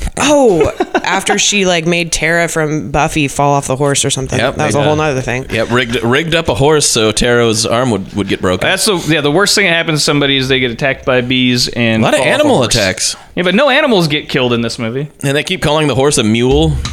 It's clearly I know what a horse is. God damn it. But he takes her off into the hallway away from everybody and kind of roughs her up and yells at her, and she starts screaming, and everyone at the fundraiser hears it, and now everyone thinks he's a creepy perv, which he is. He is. Then he gets home. Doesn't look good for Carrie Elways. She's accused him of raping her and stuff. She's and wrapped in a bathrobe. They find his sperm in her. Yep. Because he says she must have found a condom in my room. That's pretty gross. Yeah, that's just making you picture all of that she had to do. Maybe that's why it's rated R. For your imagination. Yeah, that's We don't for your actually imagination, see that, because he just goes, he must have found a condom in my room, and then your brain is forced to like envision her like grabbing it, and then you know what I mean. You have to do the math. Squishing it up there. Yeah, it's so gross. This is the second. She's got a crush. Remember that was the same thing. That's what happens when you have a crush. She's got a crush. Guys, that same thing happens in Presumed Innocent. That's right. Yeah, you're right. Oh man, oh man. I think I've seen that. What a wonderful genre that we've taken on here. A much better movie. Yes, well, for sure. Yeah. I would say, I don't even think that's not my favorite movie or anything, but I would say Presumed Innocent is an infinitely better movie than The Crush. Yeah, so Alicia Silverstone has gotten into her mind that the best way, because Carrie Elways is rejecting her now, and she's like, the only way I can get this guy to fall in love with me is to ruin his life. Yeah. Yep. That's all I can do. Because so I've got to destroy him. No one will. She's mad now. Now it's, And what happened to the ex-boyfriend? Oh, she explains something about the ex-boyfriend. Tara tells her what happened to the ex-boyfriend. Disappeared. He same thing. She didn't like what he was doing, or that he was dating someone else or something. She had him carried away by hawks. I think he was railroaded into like an insane asylum or something. Yeah, by hawks, which they call animal attack. Hawks, which they call doves. They dropped him into Mount Doom. They show him being carried away by, which is clearly hawks, and they go, "Oh, look at these doves carrying this away." Eh? I think it's because this movie's Canadian. These fucking Canadians don't know the difference between animals. Oh, birds are all the same, eh? Oh, what are we gonna do now? Let's go dig a hole and sit in it. That's a classic Canadian belief. Birds are all the same. Everybody eats poutine. They all think birds are all the same. Yeah. And that's it. That's the only signifiers. So how does this... I feel like in my brain there's like a disconnect between him getting arrested and then them having the final face-off in the carousel There isn't attic. much, because she he's a restraining order. He's not allowed to go in the house until they're gone. The family's gone, and then he's supposed to gather up his stuff and leave. Oh, okay. And then the friend Tara comes over to his house weirdly, because everybody's dumb in this movie. And then she's like, "Yeah, I can't believe you're just going to let her get away with it." Because she keeps trying to warn goes him. into the house, and he's like, "Wait, don't do that." And he goes in there to save her or something. Yeah, because he's afraid that Alicia Silverstone is going to do something to Tara, which she does. And then she's escaped from her parents because she's obsessed with him, and she's gone back to her house to like confront him again. And then there's a whole showdown in the merry-go-round. She's tied her best friend to it. I do just want to say that I was watching this with a friend of mine, and at this point, I just was, we were kind of bored with the movie, and I was like, man, it would be so great if Alicia Silverstone crucified that girl right now, and she kind of does. That's pretty close. She duct taped to this carousel. Yeah, we thought she was going to be dead, but she was not dead, but it was still pretty. She like knocked her out with like a golf club or something and tied her to a carousel. It was pretty bad. It's not that kind of movie where people die. No, it's the kind of movie where nobody dies. But there is a carousel in an attic. Yeah. And then there's the final face-off between Alicia Silverstone and Carrie Ellis where he punches her 20 feet across the attic. It's so funny. It was the best punch ever. It's pretty great. Does he have a line? I forget if he has a line. It's a left-handed punch. I don't know if Carrie Ellis is left-handed, but that way he just does like a straight jab, and then it shows her like fucking shoot across the room. Yeah. And she lands on like a pile of blankets too, and it's like very softly, gently lands on. It is after her dad came in and saw that Carrie Ellis was fighting with her, and he's like, "God damn it! Why won't you leave my daughter alone?" And then she like starts beating her. She starts beating his. That's right. She starts beating her dad. Yeah. Because she's like, "No, I love him," and so you're like, "Okay, that's how the dad knows that she's actually bad, I guess." And then she goes to a loony bin in Spanaway, and there's a handsome doctor comes up to her and is like, "Hey, how's your brain doing? You still crazy?" And she's like, "I love you." And you're like, "Oh, she's got another crush." And it actually says at the end, it says, "Next time on The Crush 2, a lawyer this time, or a doctor this time." No, it's the guy it's the doctor there, and she already has a picture of him somehow of his family with his wife and kids crossed out. Oh my god! Like just like she did with Carrie Elwes' picture of him as a little boy with his grandfather, she stole it and crossed his grandfather's and she's face down. She's still sending letters to him, and I paused it right when they had the letters because I wanted to see if the addresses were real addresses, and neither addresses Spanaway, right? Neither addresses are real. But Carrie's new place, because he moves into a new apartment with his girlfriend, who's okay. She's healed from the bees. So that zip code that they have there is somewhere around Pioneer Square, it looks like. And then they live in the Space Needle. They live in the Space Needle. And then Adrian is in a mental health facility in Spanaway, and it does look like there are a couple around Spanaway. Okay. So that might Someone check did out. A little bit of research. I did, but the people that did what are the addresses? I mean, I didn't type them out because they were fake. 4466 Kingdom 555. It was like was it Space Needle Way? Take a left on Jimi Hendrix. It was like 3105 South 5th Street or something, but it just like didn't exist within that, on the corner. I really like that. I really appreciate that kind of verisimilitude in a movie like this. The attention it really to goes detail. a long way. Yeah, that's what that means. Good, Kev. Thanks. The movie in layman's the movie that wants you to believe that Vancouver is Seattle when they show a shot of bees Vancouver. are wasps. What the fuck? They show the Sydney Opera House and they're like, "Welcome to Seattle, eh?" Oh boy. Yeah, but I would also like to point out that the cable guy ripped off the ending of this movie.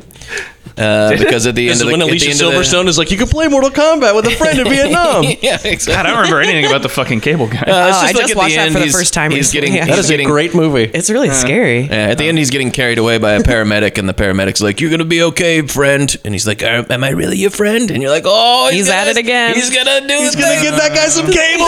Thing again." Oh, good. Woo! Good. I love that movie. That movie's underrated, but only because jerk off. That movie's underrated, but only because it was so harshed on when it came out. It came out, yeah. It's not that bad. No, it's not. It's also not that good. Written by Apatow. I think it's pretty funny. Yeah, and it's a shorter, like weirdly unnerving and scary. Shorter Apatow movie. Yeah, directed by Stiller. Back before Apatow's movies were all 5.5 hours long. Yeah, right. Okay. Anyway, enough of that. Do we have any quotes? Honestly, I run the show now, guys. I guess that's fine. That's fine. At least somebody does. Thank you. No, none of the. I didn't. Have I've got the crush on you. There's one part. There's not too much sleazy dialogue other than that period. Someone does part. say she's got a crush on you. She's got the crush. She's got a crush on you. That's the scene that I put on Instagram where she like Carrie Elwes' girlfriend goes like, "She's got a crush on you." And he goes, "What? Get out of here!" And then he immediately pushes the button on his answering machine. And he goes, and Alicia Silverstone goes, "Hi, I've got a crush on you." Basically, wow. That didn't work out well for him. It's not that sleazy dialogue wise. Other than the period thing, there's also a part where she goes like, "Ever want to do a virgin?" That's a thing. We all do. There's also and just another scene that I thought was really funny. I don't know. I laughed at it for whatever reason. I think they're at the courthouse, and it's where she's just forcing herself on him. Just like, make out with me. And he's like, get off. In the like echoing hallways of the courtroom where like the party or whatever, the speech thing is right over there. It was funny. I don't know why. When Red Foreman asks him what book he borrowed from Adrian, and then they had to like make up this whole thing about borrowing Wuthering Heights. And then Red Foreman says, Wuthering Heights, huh? Sounds a little femme to me. Yeah. All right. Sounds a little femme. If there's one thing I know about the common word wuthering is that it has femme connotations. It's very Red Foreman of him to say that, isn't it? He's very Red Foreman in this movie. Yeah, he keeps his feelings all bottled up deep down. Good for him. That's where those feelings should be kept. Instead of that 70s show quote. It's good. Fantastic. It's the best 70s show quote. Any more quotes, Emily? Nah. Yeah, there's not a lot of great stuff. Gems. This movie has a lot of similarities to Poison Ivy, except it's not sleazy, but it does actually feel like it was written and maybe directed by someone who's like, right, if you were in this situation, wouldn't this be bad? Like by a couple of dudes who were like, man, maybe it happened. Can you believe this could happen to you? Yeah. Like, okay. Maybe someone who might have spent some time in jail for statutory rape and got out and wrote this. It was because she found a condom full of my cum. And squoze it up there. Right? It happens. It's happened twice in a movie. It will happen again. It will happen again. This movie promises it will happen again. She brushed two. More condom juice. Oh my God. Jesus condom Christ. juice. Jesus I'm leaving. All right. Just Gross. kidding. I want to talk about fear. We all do. Well, ratings first. Yeah. I'm going to give it 2.5 Judds. I'm going to give it 3 Douglases. For basically the same reason I gave 4 to Poison Ivy, only this isn't as effectively gross. Uh-huh. And I'm going to give it 10 out of 10 attic merry-go-round. Yeah, that's a lot of attic merry. Way too many. I'm going to go. Good. I'm going to give it 1.5 Judds. I think this movie sucks. Mm-hmm. I'm going to give it... if you don't give it 100 bees that aren't wasps, I'm going to be mad. I'm going to give it 2 Douglases. Because it's, the premise of it is gross. But it doesn't really do anything ever that's gross. Except when they talk about it, but nothing ever really happens in this movie. They kiss once at makeout point. Yeah. And then the rest of it's all implied or discussed later. And I'm going to give it... It's a million fucking regular bees, not wasps, you fucking idiots. Yeah. Right. Channel that rage, man. Use it. I'm going to give it 1.5 Judds. It's just a poorly made movie. I did find it amusing at times, but it's poorly made. I don't know. I'm giving it 2 Douglases, not that much sleaze. Couple butts though, couple body double butts possibly, and I'm gonna give it at least 2 movies where a lady squeezes condom juice into her vagina. Jesus Christ! Now we know.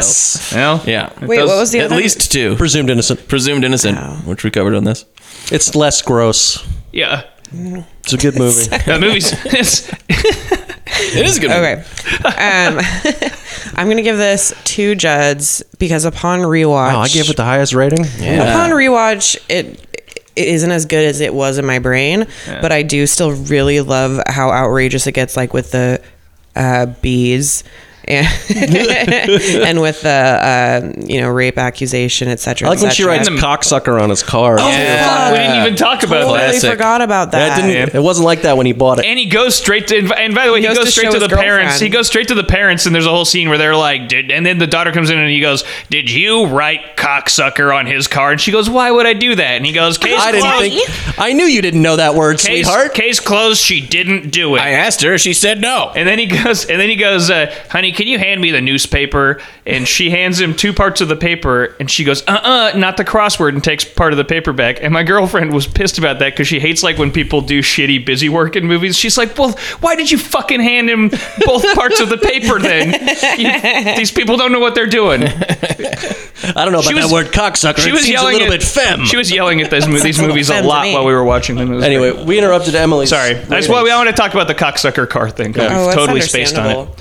And then I gave it 2 Douglases just for their makeout and his weird come-ons, like if you were only 10 years older, or are you really 14, and like shit like that. It was like really I just had my period. Yeah, it's thing. just. It's got my period. I mean, it's like it was more understandable for her because she's just a fucking teenager. But if he's a dude, it's like obviously it's more his fault. Duh. Okay. Yeah. And then I give it 10 out of 10 Carrie Elwes's butt cheeks. So that would be 5 butts. 5 full butts. 5 full butts. 5 butts. Carrie Elwes. Oh, by the way, Carrie Elwes has 5 butts in this movie. Yeah, it's weird, but I mean, he's a pervert. Also, he's like taking a shower with his door wide open when he knows this teenage girl's like just gonna come in, like hang out in there. You're like, don't come in and check out me bum. What?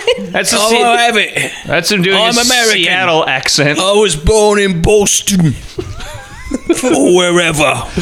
Whose American accent is worse, his or Ewan McCracken's? Oh, his is worse than Ewan McCracken's. Yeah, his is really bad. It's pretty astonishing, actually. Yeah. And there's one whole like scene where he says like 3 lines of dialogue and just in a full British accent.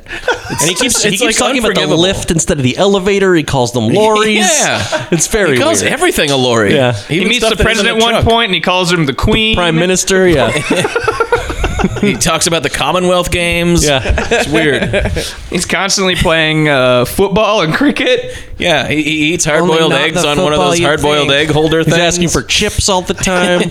I'll have some Only chips. not the chips you'd think. Yeah. He's a chimney sweep.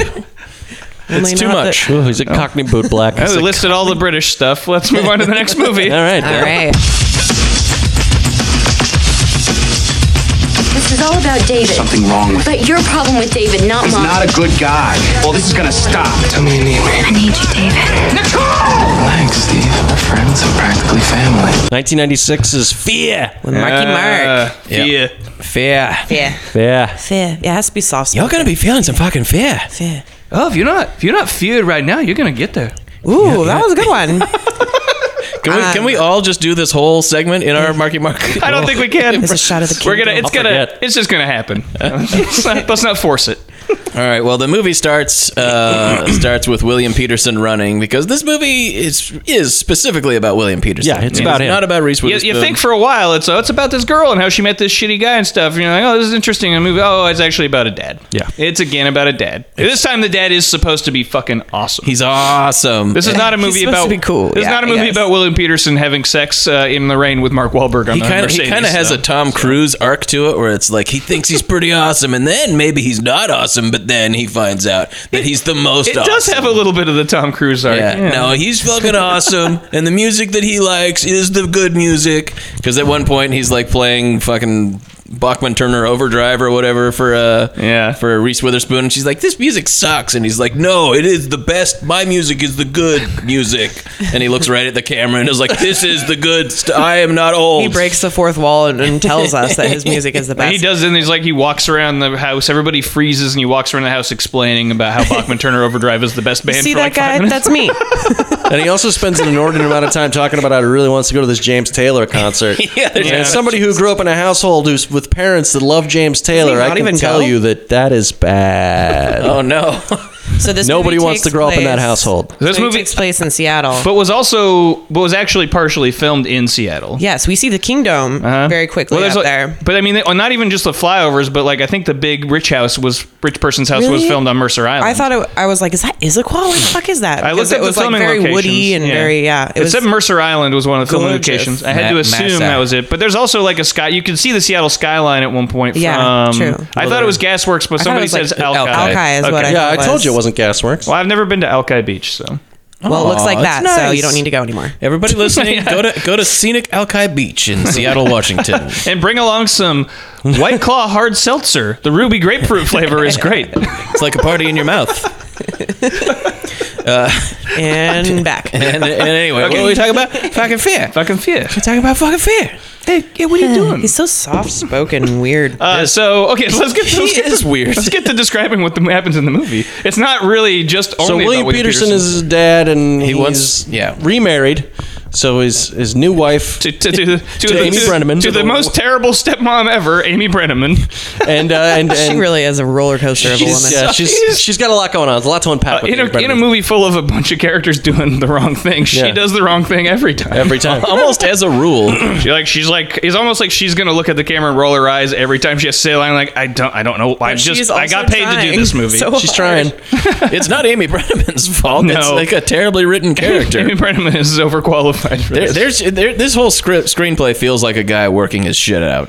Like, that's what the movie's about. I'm not old. Yeah. It's about like 47-year-old masculinity. Yes. That's the whole thing. So for context, Reese Witherspoon is 20 years old in this. Mark Wahlberg is 25. Really? And this is the same year as Freeway and year after SFW. Was she in that? Yeah, she was like the girl that I don't remember. I just remember Stephen Dorff.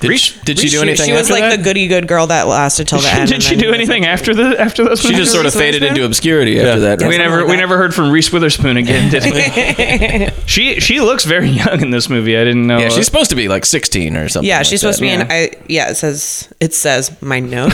It says she's supposed to be 16. It's ironclad. And so that must be the truth. Yeah. But Mark Wahlberg's character is supposed to be like in his like early to mid 20s. I would guess he's like 22, 23 maybe. He's like a bad older boy. So Reese Witherspoon is his daughter, and William Peterson at the very beginning of the movie is this like harried workaholic dad. You're dressing like a slut. He immediately says, he doesn't say slut then. Mom says that. I mean, I think it's important to know that, first of all, that the William Peterson character is like, he's this like overloaded workaholic dad who's not getting along with his family. His family's mad because he's working too much. He's never around. His relationship with his daughter is strained for the same reason. She's like, I don't know who you are. And she's also very rebellious. Yeah. And so it sets the stage very early for his like crisis of masculinity. There's also her younger brother who looks like a Victorian ghost who drank a lot of Kool-Aid.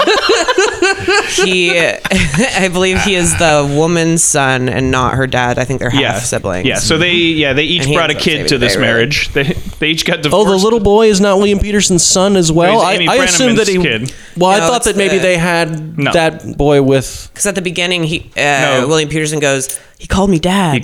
Oh, right, okay. Yeah. He's like, you let him get away with that? And she's like, hey, he called me dad. And there's that part when he's tucking him in and he goes, don't ever forget, you are not my son. Because he's all man. They also have a dog, a German Shepherd named Kaiser. And German Shepherds, is doomed as soon as you see him in this movie. But you don't expect it to be quite so graphic and horrifying. And Kaiser, the entire time leading up to this, was just chilling hard in every scene. Yeah. Just relaxing Kaiser in the seems like a background very of every good boy. scene. He was a very good boy. I didn't write down who the dog, what the name of the actual dog who played him was. I definitely made a point of looking, but I don't think I wrote it down. So anyway, Reese Witherspoon, who's his daughter, is she's a teenager who's got a rebellious streak, and her friend Alyssa Milano is star of Poison Ivy 2. Alyssa Milano is my second favorite part of this movie. Did an Amy Fisher movie the same year as Drew Barrymore. Yeah. Yep. Alyssa Milano plays a character who is just a slut.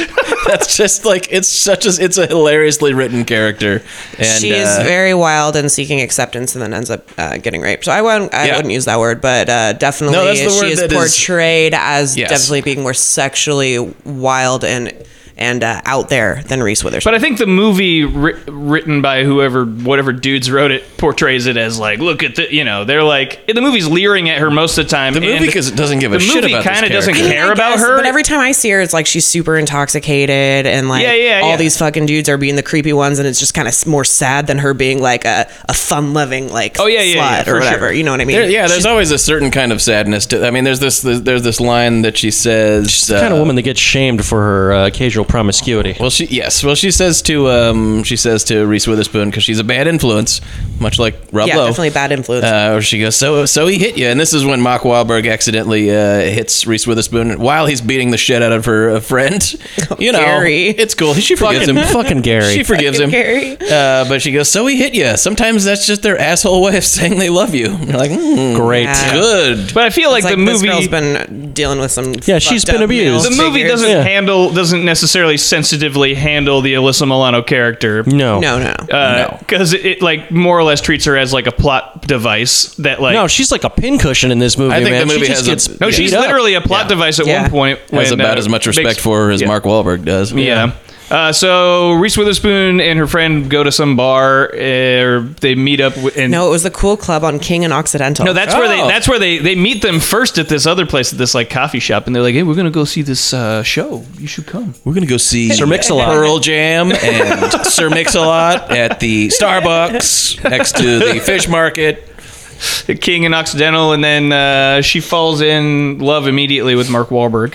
Yeah. You can see his abs through his tight t-shirt. He's hot. He's Mark Wahlberg. He's charming. He's charming a little. But he hangs out with his like doofus looking best friend, who's just like a super just like normal looking grungy dude. He kind of looks like a guy. Yeah, he's just a guy. Yeah, but Alyssa Milano is like immediately drawn to him. Yeah. Like, I like this guy. He's maybe 40. Looks like Donald Logue Blade. He's just like this grunged out leather dude. Kind of just a schlub. Yeah, very much like a Donald Logue sort of thing. And Alyssa Milano sees him and is like, "Oh, that guy. That's mine." And she runs right up and just starts grinding on him. And he's like, "I guess." The 90s, by the way, the 90s clothes in this were like amazing. They were pretty great. I was 18 when this movie came out, and that is how we all looked back then. It was very unfortunate. It was unfortunate. So Mark Wahlberg seems to be he seems like there's something going on with him, but like he seems like he likes her a lot. Like he's very polite. He actually says "I love you" like real early on. I think. Right? I really love you,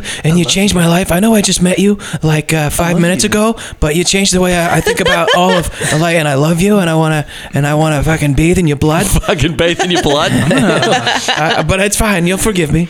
Like he's very quiet and whispery and romantic, and then when he meets her parents, he's like the first time he meets her parents, he's just the model of politeness. Yeah.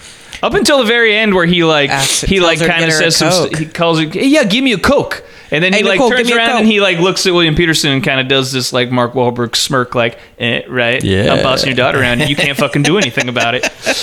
Yeah, dude. But also, did we miss the part where he fingers her on the roller coaster? Okay, here we go. Yeah. They go to a fair. What is it supposed to be? A fair that we know? Is it a fair that we know? It's supposed to be a place that actually exists, I think. But it's like some sort of amusement park place that it just is in Seattle. But I don't believe ever existed. No. Not even in 1996. No. Yeah. There were kind of like fair rides around the Seattle Center for a little while, so maybe this is not one of them, but maybe that's what it's supposed to be. They're on that shitty like log that goes up the water slide. There's no seatbelts at all. Stupid fucking log ride. Please, not now. The monorail. Not now. Anyways, they go on a roller coaster and he just starts fingering her while Wild Horses is playing. Yeah, a cover of Wild Horses. Yeah. Who did the cover? I don't know. Yeah. And he fingers her successfully. She seems to be very much enjoying herself. It matches up with the fingers her successfully. She's like, yeah. I love this podcast. It seems to match up with what? It seems to match up with, the climax of the roller coaster. They do a thing with the roller coaster, and it like builds and builds, and then it goes down. I was just thinking of how that would be terrible in real life.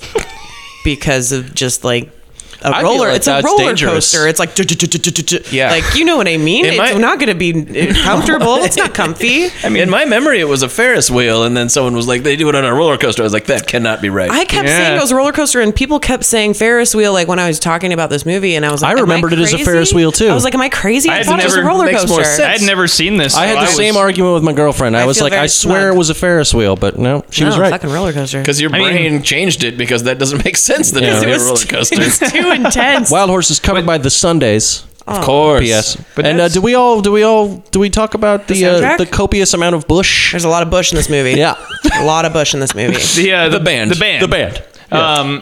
And also there's two. Pitch that right over the plate at Emily, and it was magic. Home run. There's two Mark Wahlberg songs in this. That's true. Only one of them. According to the credits, one of them's playing in the coffee shop when they meet. Yeah, I'm a murder man coming from the back. That's the one that plays when he's waiting for her after he apologized and she never shows up. Yeah, she stands him up. Yeah. All right, so there's a whirlwind romance. There's a fingering on a roller coaster, and things seem like they're going really well. That like teen romances are made of. And then 100%. She stupidly gives him the code to their house so he can sneak in and have sex with her. Bad move. And then Mark Wahlberg sees her friend hugging her, runs up, beats the shit out of the guy, is like stomping on him and shit like that. He beats the shit out of him. Ends up hitting Reese because Reese is like, "Hey, stop beating the shit out of my friend." And he's like, "Get the fuck out!" And he like clubs her and she falls down. And then she's like, "Hey, knock it off! Get out of here!" And he looks at her and is like, "What?" He's like, "What do you mean? What do you mean? What I'm the bad guy here? What the fuck did I do? What the fuck did I do?" And that's sort of like her first clue that he's a psycho. That's a big clue. Yeah. I mean, and honestly, in her defense, like, he's been kind of weird, and we've seen a few scenes, cutaways where he wasn't with her, but she's a teenage girl, and he's Mark Wahlberg, and she's like infatuated with him, and so it's kind of like up until that point he hasn't really done anything. Right? No, it's actually pretty abrupt. That would like. So I mean, as far as these movies go, this is people kind of act the most realistic in this one, right? To a point. It goes from 0 to him beating the shit out of her friend in front of her, like in a couple seconds. Yeah, and everybody acts very well, oh shit, poor Gary. Yeah. I like how she kind of is immediately like, nope, never want to see you again. Yeah, right. Like, obviously she ends up coming around, but it's not something she has to be convinced of at first, which is kind of cool, I guess. Well, Mark Wahlberg goes up and tearfully apologizes to her and is like, "I just want to, I just saw this guy that was hugging you. Oh, he says, and I just wanted to protect you. He had his paws all over you. And I wanted to protect you because I love you and you changed my life." And she's like, "All right, you lug. Yeah. Just don't kill anyone." I mean, like, all of her... Look, that's how a man takes care of his business. All of her reactions in this movie feel kind of like, you go like, don't do that to her, but you're also kind of like, well, a teenage girl, and you could like, you buy it. It seems like, I buy it, yeah. And she's not supposed to be like a repository of sound judgment. Right, exactly. But I mean, some of these movies, you're like, well, I don't think anybody. Why would anybody do that? And this one, you're like, no, actually, this is a pretty, Okay, later there's on, red flags, but it's also like, Later on, there's some stuff that doesn't make sense. Where like the whole Alyssa Milano thing's pretty bad, and then the way that she specifically reacts to what happens to Alyssa Milano makes no fucking sense. It's awful because she watches it. She watches it happen, and it's not like she just hears that she sleeps with her friend. What we're referring to is a scene where Alyssa Milano, Reese Witherspoon, decides to go back and stay with Mark Wahlberg after all, and she kind of looks through the window of his shitty, crusty party house, whatever. Yeah, and we got to talk about that house when we're done with this. Yeah, and she sees Alyssa Milano, her BFF, apparently just like super drunk and out of it, drugged out. She's smoking crack, just like dry humping fucking schlub from earlier, whatever the fuck his name was. Donald Logue. Yeah, and then Donald Logue under the bus. And then Mark walks up to her and tries to get her to go upstairs, and she refuses at first, and the other guy's like, "No, she's mine." And then he finally is like, "Say you want me," and basically forced her upstairs. Doesn't he hit her? He's like grabbing her hair. Yeah. He's and then he like picks her up and she's like crying. Oh yeah, I want this one now. So that whole thing happens in front of Reese Witherspoon's eyes, but later on we come to realize that she is mad at Alyssa Milano for sleeping with her boyfriend, which doesn't make any sense. Yeah, really. She's not. She's kind of like it's like she could be both. But they only write it the one way where she's mad. She's mad at her for sleeping with her boyfriend. She could be like that, but also go like, you're in too deep here, and maybe I should be a good friend to you. But I think it goes further though, because then there's the scene where Alyssa Milano they confront each other, and Alyssa Milano is, "Didn't you see what happened to me?" And you're she's my like, only friend. Yeah, I know. That like broke my heart. That was a really heartbreaking scene. And she just says, "No, fuck you." But then she drives off, and then Reese Witherspoon runs after her, and is like, "Wait, oh, she's gone." And then Mark Wahlberg does a car chases Alyssa Milano down in a car and is like, "You didn't fucking say anything to her, did you?" You guys do the best Mark Wahlberg. Like, I'm really impressed right now. You better not say anything to her. I'm gonna fucking crack your skull. You're a piece of trash. I'll crack your fucking skull there, pal. And Mark Wahlberg, I think is fucking really good in this movie. Oh, he's so good. And this is the only movie I couldn't, unless you guys can name another one. And he plays like killers and like people who yell a lot in other movies. And he's clearly a piece of shit in the Transformers movies, but not intentionally. Right. Like, this is the only movie where he plays like an out and out bad guy. I was actually thinking that too. And Travis and I were talking about this yesterday, and I think it's because like in real life, he at is that a bad time guy. he was like that guy. He beat that guy almost to death and shit. Yeah. And like I think he kind of calculated it and went, if fuck, I can't play roles like this. Yeah, that's like, a little too close to home. That's a little too close to home. Because after that, the next movie is Boogie Nights, where he plays like a real naive fucking smiling little baby idiot. boy, yeah. Oh, hey, I don't know what's going on. True fact, I had to use CGI to make his dick smaller in that movie. Damn, Marky Mark. Yeah. Yeah, and I also think that it plays into like his own conception of himself as a hero, because he's like a deluded asshole, and he's like, I'm not playing bad guy. I could have stopped 9/11. I'm a fucking hero. I would have saved the Patriots world Day. on So 9/11. go see Patriots Day, Deepwater Horizon. Yeah. I'm a fucking hero. America's Greatest Hero. But in this, What a Wahlburger season 10 coming your way. Those burgers are great. They're mouth-watering. he is a great fucking psycho, though. God, he's so scary. Very He is so entertaining in this scary. He's movie. good. I mean, I was like giggling a lot let me in the fucking house, man. like half hour of this movie whenever Mark Wahlberg said anything, because he was just like, "Hey, baby, I love you." It was totally like that. It was the Andy Samberg version of Mark Wahlberg. It really was. He was just whispery seductions. He was just like a joke of Mark Wahlberg, but he was the real Mark Wahlberg. And he literally- it, and like, he went goes- full circle. Yeah. Can I come meet you? Can I come meet your mother? I want to come meet your parents. He actually goes, He "I want to meet your mother." He immediately does yard work. He like lays down I gravel want to for meet your him. parents. You know this kind of tree. What you got to do is you gotta put it in a little bit of soil. Oh, and he, all the This time kind he's of just soil like is the best so, one. I worked with trees for a whole summer. I know about fucking trees. I know about fucking trees. Also, Sorry, he's sorry just for my hitting. language. He's just hitting on her stepmom the entire time too, which is and it works because his mom is the fucking stupidly written I mean, character. we haven't talked at all about the family dynamic. So once things start getting shitty, and you know, Reese Witherspoon's dad is like, don't fucking see him anymore. I mean, I feel like we're kind of jumping around a bit, but we're jumping around. There's a lot. one part where he carves into her dad's new fucking car now, and he like ruins it and like pops the tires and stuff. Now I have a machine gun. Cocksucker. He carves. Now I've popped both your chairs. Yeah. That's after they had the confrontation in the street. We need to talk too. about the street confrontation, because it's one of the most classic scenes in the whole movie, and it's where William Peterson is like, maybe my daughter doesn't see who you are, but I see who you are, and I'm a fucking man's man, and my music's the best music. And then he like pokes him on the chest. But like during this scene, this is when Mark Wahlberg gets to deliver his kind of like his final like revealing of his true self to William Peterson, where he goes, and brace yourself for some language here, because it's not great. And he goes, Steve, you're really not a faggot.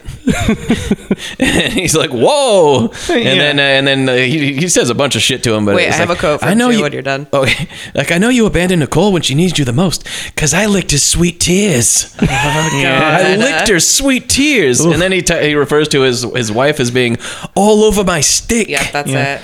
And then he says very accurately, because he's like, you know what, Steve?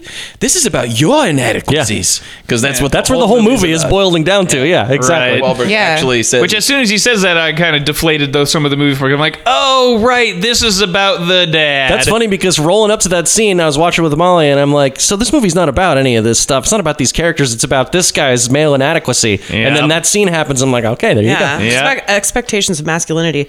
And then Mark Wahlberg says, with the all over my stick thing, he goes, you aren't keeping up your end of the bargain with the missus, because if you were, she wouldn't be all over my stick. Yeah. And then of course we have the iconic gorilla chest thumping. Oh, that's the best, when he drives off and then and he starts hitting himself so hard to bruise it's so scary to make it see, and then to make him seem, because then when he goes to Reese Witherspoon, he goes, your dad beat the shit out of me, and he hit me in places where you wouldn't be able to see if I was wearing a shirt.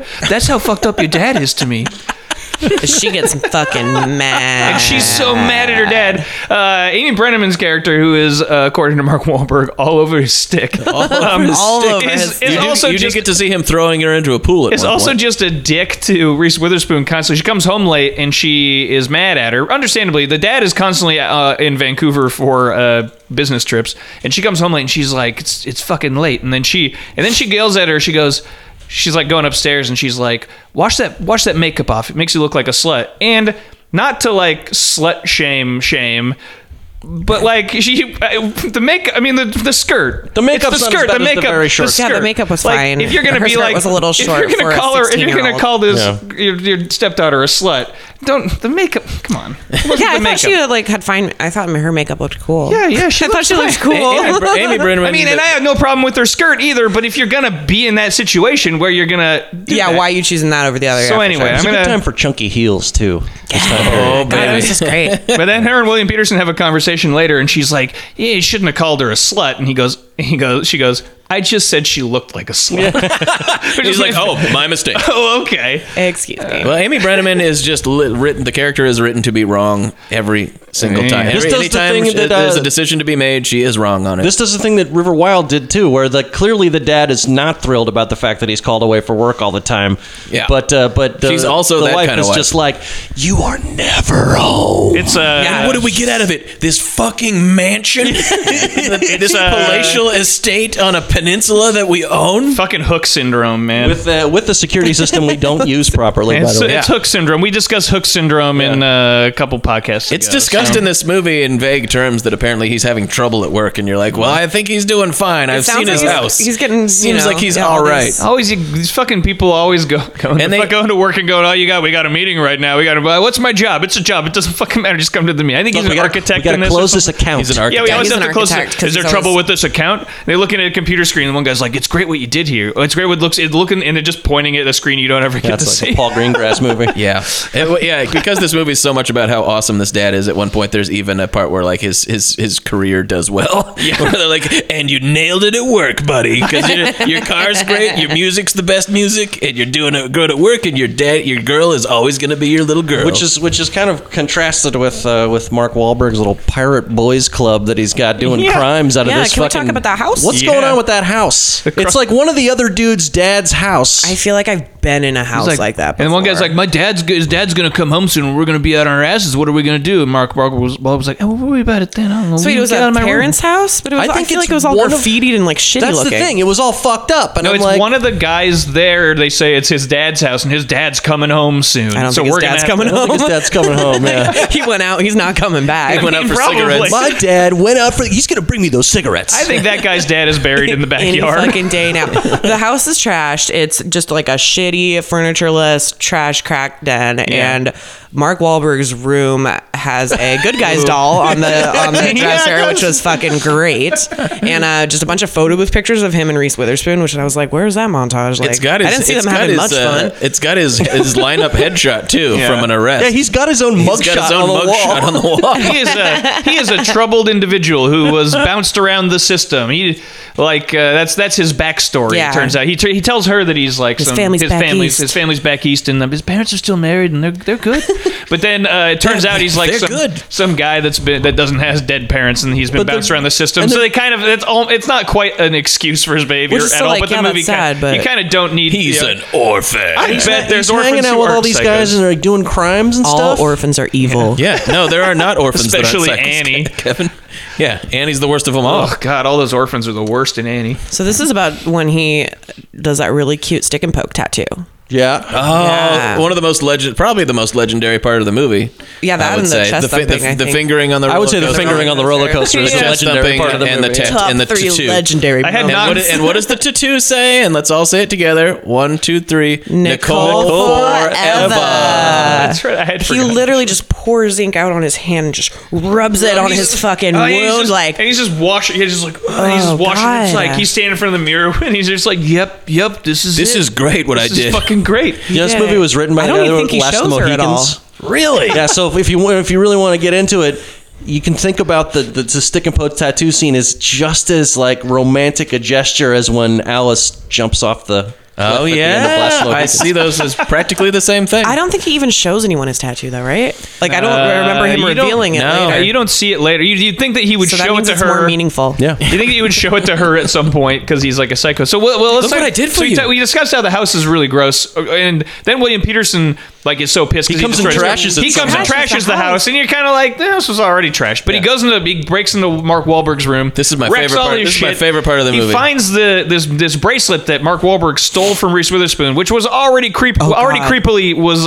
had Daddy engraved on it. It's the Daddy's girl. When I saw that, I was like, ew. But then Mark Wahlberg has changed it to Danny's girl. It was a little. Okay, so my boyfriend, I was watching this with my boyfriend. He also got super creeped out, and I was like, the bracelet's clearly for like a 2 or 3 year old. It's like a baby bracelet. I know. And it said Daddy's girl. So it's like, it's creepy now, but it wasn't back then anyways. Moving on. It's just funny that he changes it to Daddy's girl. Danny's girl. He does some light metal working on this bracelet. and also, he's like really good at what I don't even think Photoshop existed, but he has this whole picture of like the Mona Lisa, or it's not Mona Lisa. It's Virgin Mary. Virgin Mary that panties put Reese Witherspoon's face over. I want that. Good. In my it's house. almost like I want a print of that so fucking I don't bad. know if it's and I looked for it Photoshop. online. It looks like he painted it. It looks like an oil painting, you guys, like and I want it. Maybe Mark Wahlberg has that painting. We'll have to remember this for Secret Santa. There's also there's also a pair of Reese Witherspoon's panties in the little box. Yep, her bright white cotton and the dad like picks them up and kind of handles them a bit. And you're like, God. It's like you knew what that was. You didn't have to pick it up. You know what the fuck You have to rub it between your fingers. Feels like my daughter's underwear. I think I know what this is. Yep, this is my daughter's underwear. I'm getting there. I'll get the answer. But I mean, he does get the address of where Mark Wahlberg is by touching the panties. He does. Yes. I know exactly where he is. Yeah. And where I'll strike next.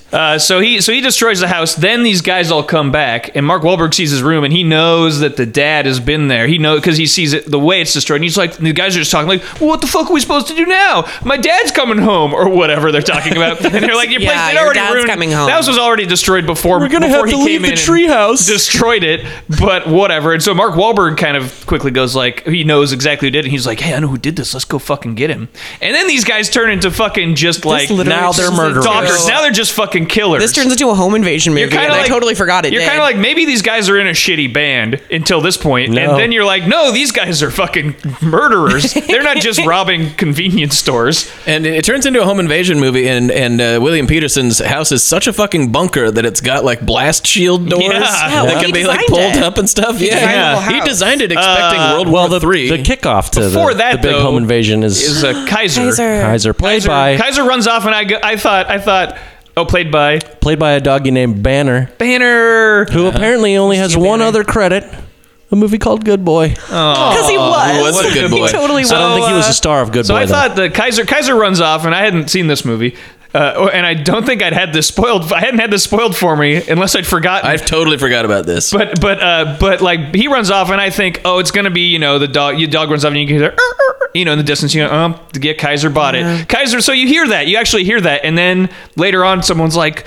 It's a little ghost boy. Kaiser, and the little boy goes over the dog door, and the dog's head comes through, and it's clearly dead, and you're like, oh man, that dog's dead, and the little boy is there, and then the head gets pushed through, and they fucking sawed that dog's head off. Yeah, and I did not expect that. And it was very I did not bloody. expect that. It's so weird. I did not expect that, even though some friends of ours, dude, when they did videos, they called their production company Doghead in the Door, which is a fucking reference to that. That's amazing. And I was like, oh fuck! And then the crust punk is like, yeah, he sticks his head through afterwards. His head through there, like acting like a one of those fucking. Why so serious? We're gonna get ya. Yeah, and this little boy is just going to be traumatized for life. But he ends up being the MVP in this scene. He's a fucking he pulls it together after seeing his fucking severed dog head. Yeah, and these guys kill. I mean, the little boy saves the day. He does. That's what I'm saying. Another expectation of masculinity. He really fucking pulls it together though. After that, you'd think like this kid's going to be traumatized and useless, and he's like, nope. He's the one who goes out and gets the SUV and runs over a bunch of people. He murders a guy. Yeah, he does with the car. He runs right over that fucking guy. Yeah, I guess it's revenge. Yeah, for Kaiser. and all of Mark Wahlberg's friends are like Biff Tannen's buddies from fucking Back to the Future. They're like murderers. They're like a '90s version of Biff Tannen. I mean, I feel like one of them's actually wearing 3D glasses. Yeah, what are we gonna do, Biff? Flea is there. For one some of them reason. is a knockoff of Flea. It's like the poor man's Flea. The dude looks like Flea. I know he does. Two of his friends are the Beagle Boys, also. So these guys are terrible home invaders too, because they're like banging on the door. That's Mark Wahlberg knows the code. They're just being rowdy as fuck. He's about to get in, and then there's that famous shot of him like, "Let me in the house. Let me in the fucking house." Yeah, through the peephole. Through the peephole, and Amy Brenneman does let him in at first, and slams the door. Because of course she's like gonna go. Should I let him in? Should I let him in? And she's about to let him in. She went from being weirdly strict to like way too chill. And then they're like, no, don't let him in. That's what stepmoms do. It's like I don't know how. It's like they wrote a character that was like, we need her to do the wrong thing all the time. So can you play that realistically? And she's like, no. And they're like, we're already making the movie. Stepmoms are bad at setting boundaries, man. We're halfway through shooting this movie. It's not gonna, who cares? Your paycheck will clear, so don't worry. But they're terrible home invaders because they're banging on all these things. Meanwhile, Reese Witherspoon goes upstairs and sends an SOS to this hilltop where because they're rich people, there's like a security She's guy turning the light on and off. He's like, oh shit, I better get down there and see what's going on. All the power's been shut off. And he goes down there. The security guard does. These guys have sort of cleared out at this point. Something scared them away or they got sent away. And then the guy's like, Mark Wahlberg's coming. He's like, oh yeah, I was just coming here to see my girlfriend. I don't know what happened. I don't know what's going on. The power's not on.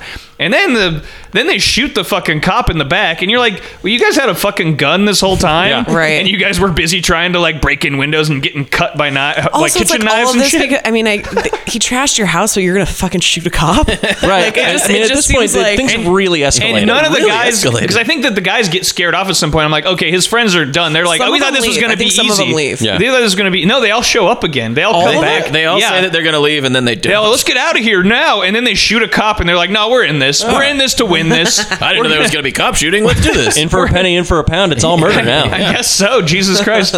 So we can only do one life sentence. That's true, man. And then it just turns into this like crazy home invasion movie. It lasts like 20 minutes. It's Purity Ring minutes. Straw Dogs. Is what Purity I like to Ring call Straw Dogs. That's great. Yeah, they get in. They get in eventually, and now they're inside the house. They tie up the parents. They start terrorizing people directly. Yeah, and they're gonna burn them alive or kill them or something. Kill their. I think they say they're gonna kill their kids in front of them. Oh yeah, and he keeps telling Reese Witherspoon that they're getting married and it's okay if she's crying because all girls cry on their weddings, and it's the creepiest fucking thing. And he keeps telling her dad to give her away, and then pointing a gun. He's pointing a gun at the dad. Poor Alyssa Milano was like, "Hey, don't do that." And he's like, "Why?" Yeah, he's like, why? He's like, look, I know this is going to be really hard for you, but we got to do it. I'm just going to kill your dad. What's the big deal? Poor Alyssa Milano's there, and I was like, she's dead.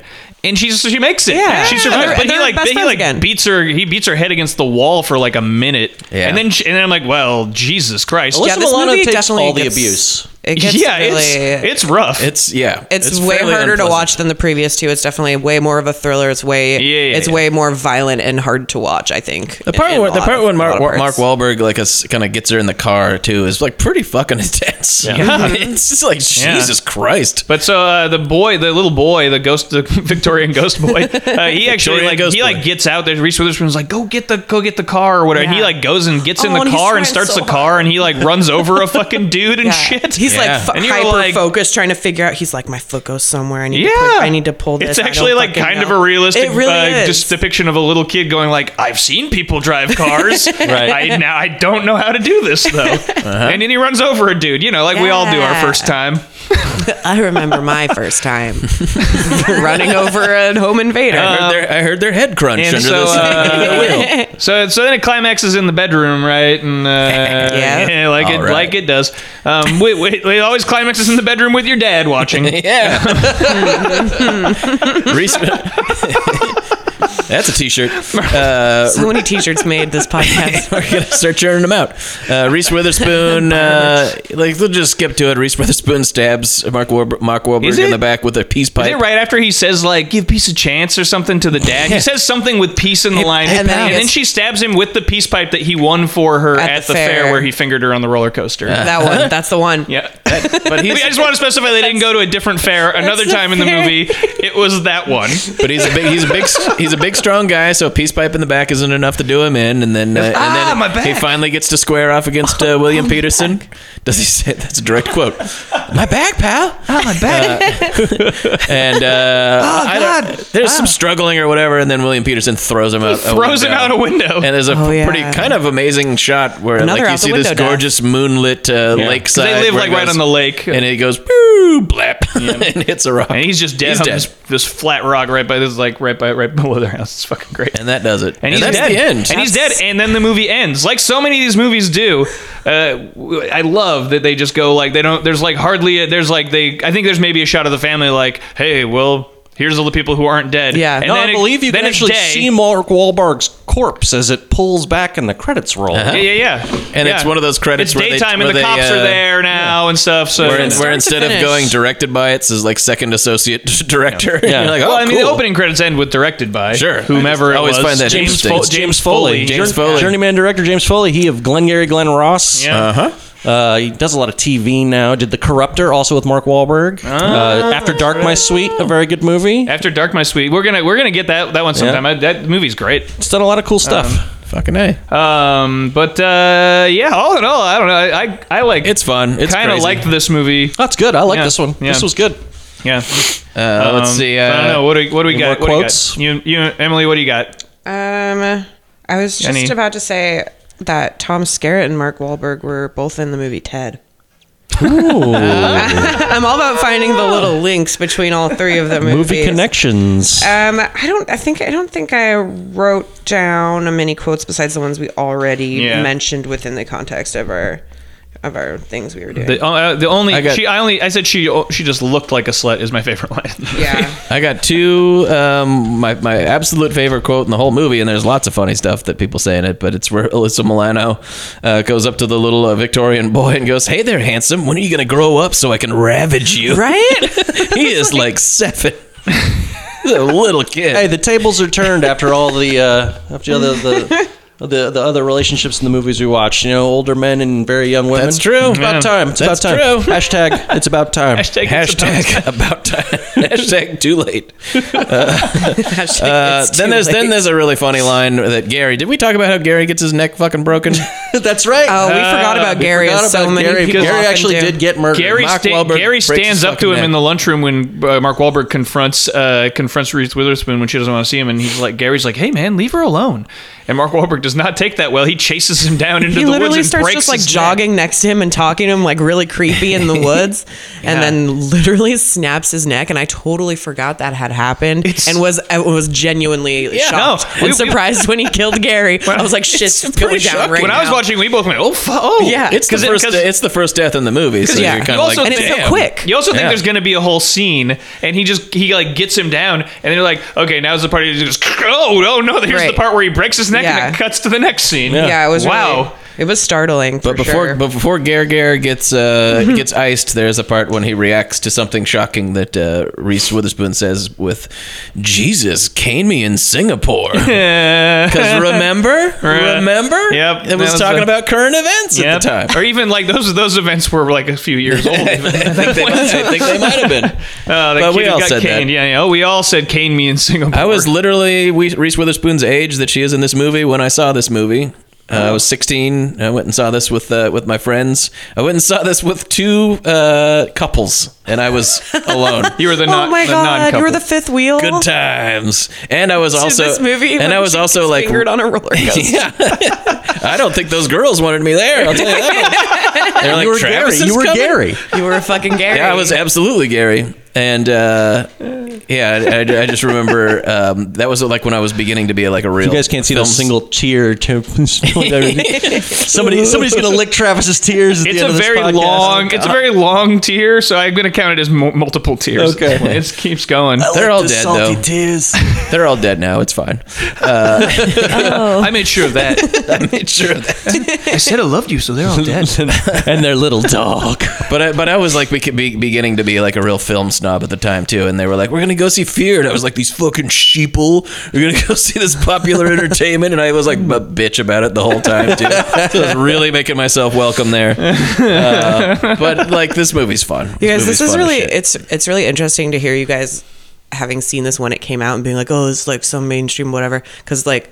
When I saw these movies, I was like, wow, this is like some hidden gem 90s like thriller movie that none of my friends have seen. So it's just popular entertainment. Yeah, this is what all the teens went to go see. This is the kind of shit they were making still then. Yeah. So, at this point, I went and saw literally anything that came out. Mm-hmm. You know, I was even less picky than I am now. I didn't see any of these until this last week. Yeah. Yeah. Well, you got them now. Yeah. I saw this movie a lot. I feel like I saw this when I was younger than when I had seen Crush on Poison Ivy, because I had remembered that scene where he writes on the car, "Now I popped both your cherries," but I would always and still do watch like a ton of Lifetime movies, and so in my brain it was like from one random fucking Lifetime movie, and I couldn't place where it was, and then it wasn't until I rewatched it on this go that I was like, that's where the fucking line came from. Yeah, this is the most fucked up Lifetime movie ever. Yeah. All right. Ratings. 3.5 Judds. Mm-hmm. 3.5 Douglases. 3.5. Yeah, you know, I have weird standards to this. It's not just I think it's a little bit sleazy, but also the way it treats Alyssa Milano's character is really disgusting. That's pretty gross. You know, now I pop both the cherries, the fingering on the fucking roller coaster. I mean, I'm gonna, you know, this is Wahlberg's voice. Yeah, makes me horny. So yeah, I'm gonna give it 3.5 of both, and I'm gonna give it 100 out of 100 severed dog heads. Oh baby. I'm gonna give it 3.5 Judge. It's fun. I enjoyed the hell out of myself watching this. It's a stupid movie, but I mean, it's the good kind of stupid movie. I'm giving it 2.5 Douglases. Wow. You don't see much, but I mean, that roller coaster scene is the stuff of legends. It's so iconic. And I'm going to give it however many pounds on the chest it takes to make a bruise that you can't see because that's where he wears his shirt. Yes. I'm going to give it 3.5 Judds also. It's a solid thriller, too. Like, the home invasion stuff's pretty genuinely great. And I mean, even before that, Mark Wahlberg is genuinely pretty, like, terrifying in a lot of this. And you know what? I'm with Matt. I'm going to go 3.5 Douglases because while you don't see a lot, the whole movie is kind of like feels like a film of gross over it, and you know, I mean, we can't state enough the scene on the roller coaster, which is like both like but also played to be romantic. Yeah. Like, it's a very romantic scene, kind of. And then also the scene where he, like, comes into a room and, like, has sex with her the first time. Before that, he looks and steals the daddy's girl bracelet. Oh, God. It's just everything he does is kind of gross and creepy. And that conversation he has with William Peterson before he starts beating himself. Yeah. Like, it's all, the whole thing is just kind of, like, gross. Plus, there's multiple times where adults call Reese Witherspoon a slut. By adults, I mean her parents. That word, just all three of these movies that we watched, that word was getting thrown around a lot, and I am glad it is not as common in the lexicon now. Yeah. Because Jesus Christ. And I'm going to give it 1 out of 1 8-year-olds murdering crust punks with a car. Donald Logue. Down he goes. What are we doing next time? Emily's. Oh, we got Emily's. Oh, I'm sorry. Jesus We're Christ, forgetting about our guest. We have a special guest today. Hello. I'm gonna do 4 Judds because I thought this was a really scary movie. I thought it was really intense, a really good thriller. It held up to what I remembered it being, and I totally forgot some moments like the home invasion shit and stuff like that. So I really liked it. I'm gonna give it 4 Douglases because the roller coaster, whatever, we talked about that. Popping cherry, just like some terms thrown around here. Popping cherries. He had his paws all over you. How he talked to the dad about fucking his daughter. His all over your voice, stick. All over his stick. Yeah. The Alyssa Milano rape stuff. Yeah. Basically, just the whole movie just left me feeling kind of gross, you know. Mm-hmm. So I'm giving it 4 Douglases. I'm giving it 5 Bush songs. Ooh, yes. Yeah. Wow, were there 5 Bush songs in it? Probably. 16 Stone. Good stuff. Fucking Bush. All right, well, next time that's this. Next time we've got. Next time we're doing some more steamy movies, but these all are pretty much involve adults. Body Heat, The Hot Spot, and Wild Things, which is about teenagers, but they're clearly like in their early 30s or whatever. Yeah. So they don't count. There's no mistaking these people in this movie for actual. It's gonna get hot, but it's gonna get pretty steamy and hot up in here. It's gonna get We're hot. Turning up the heat next episode. You guys better bring your Gatorade.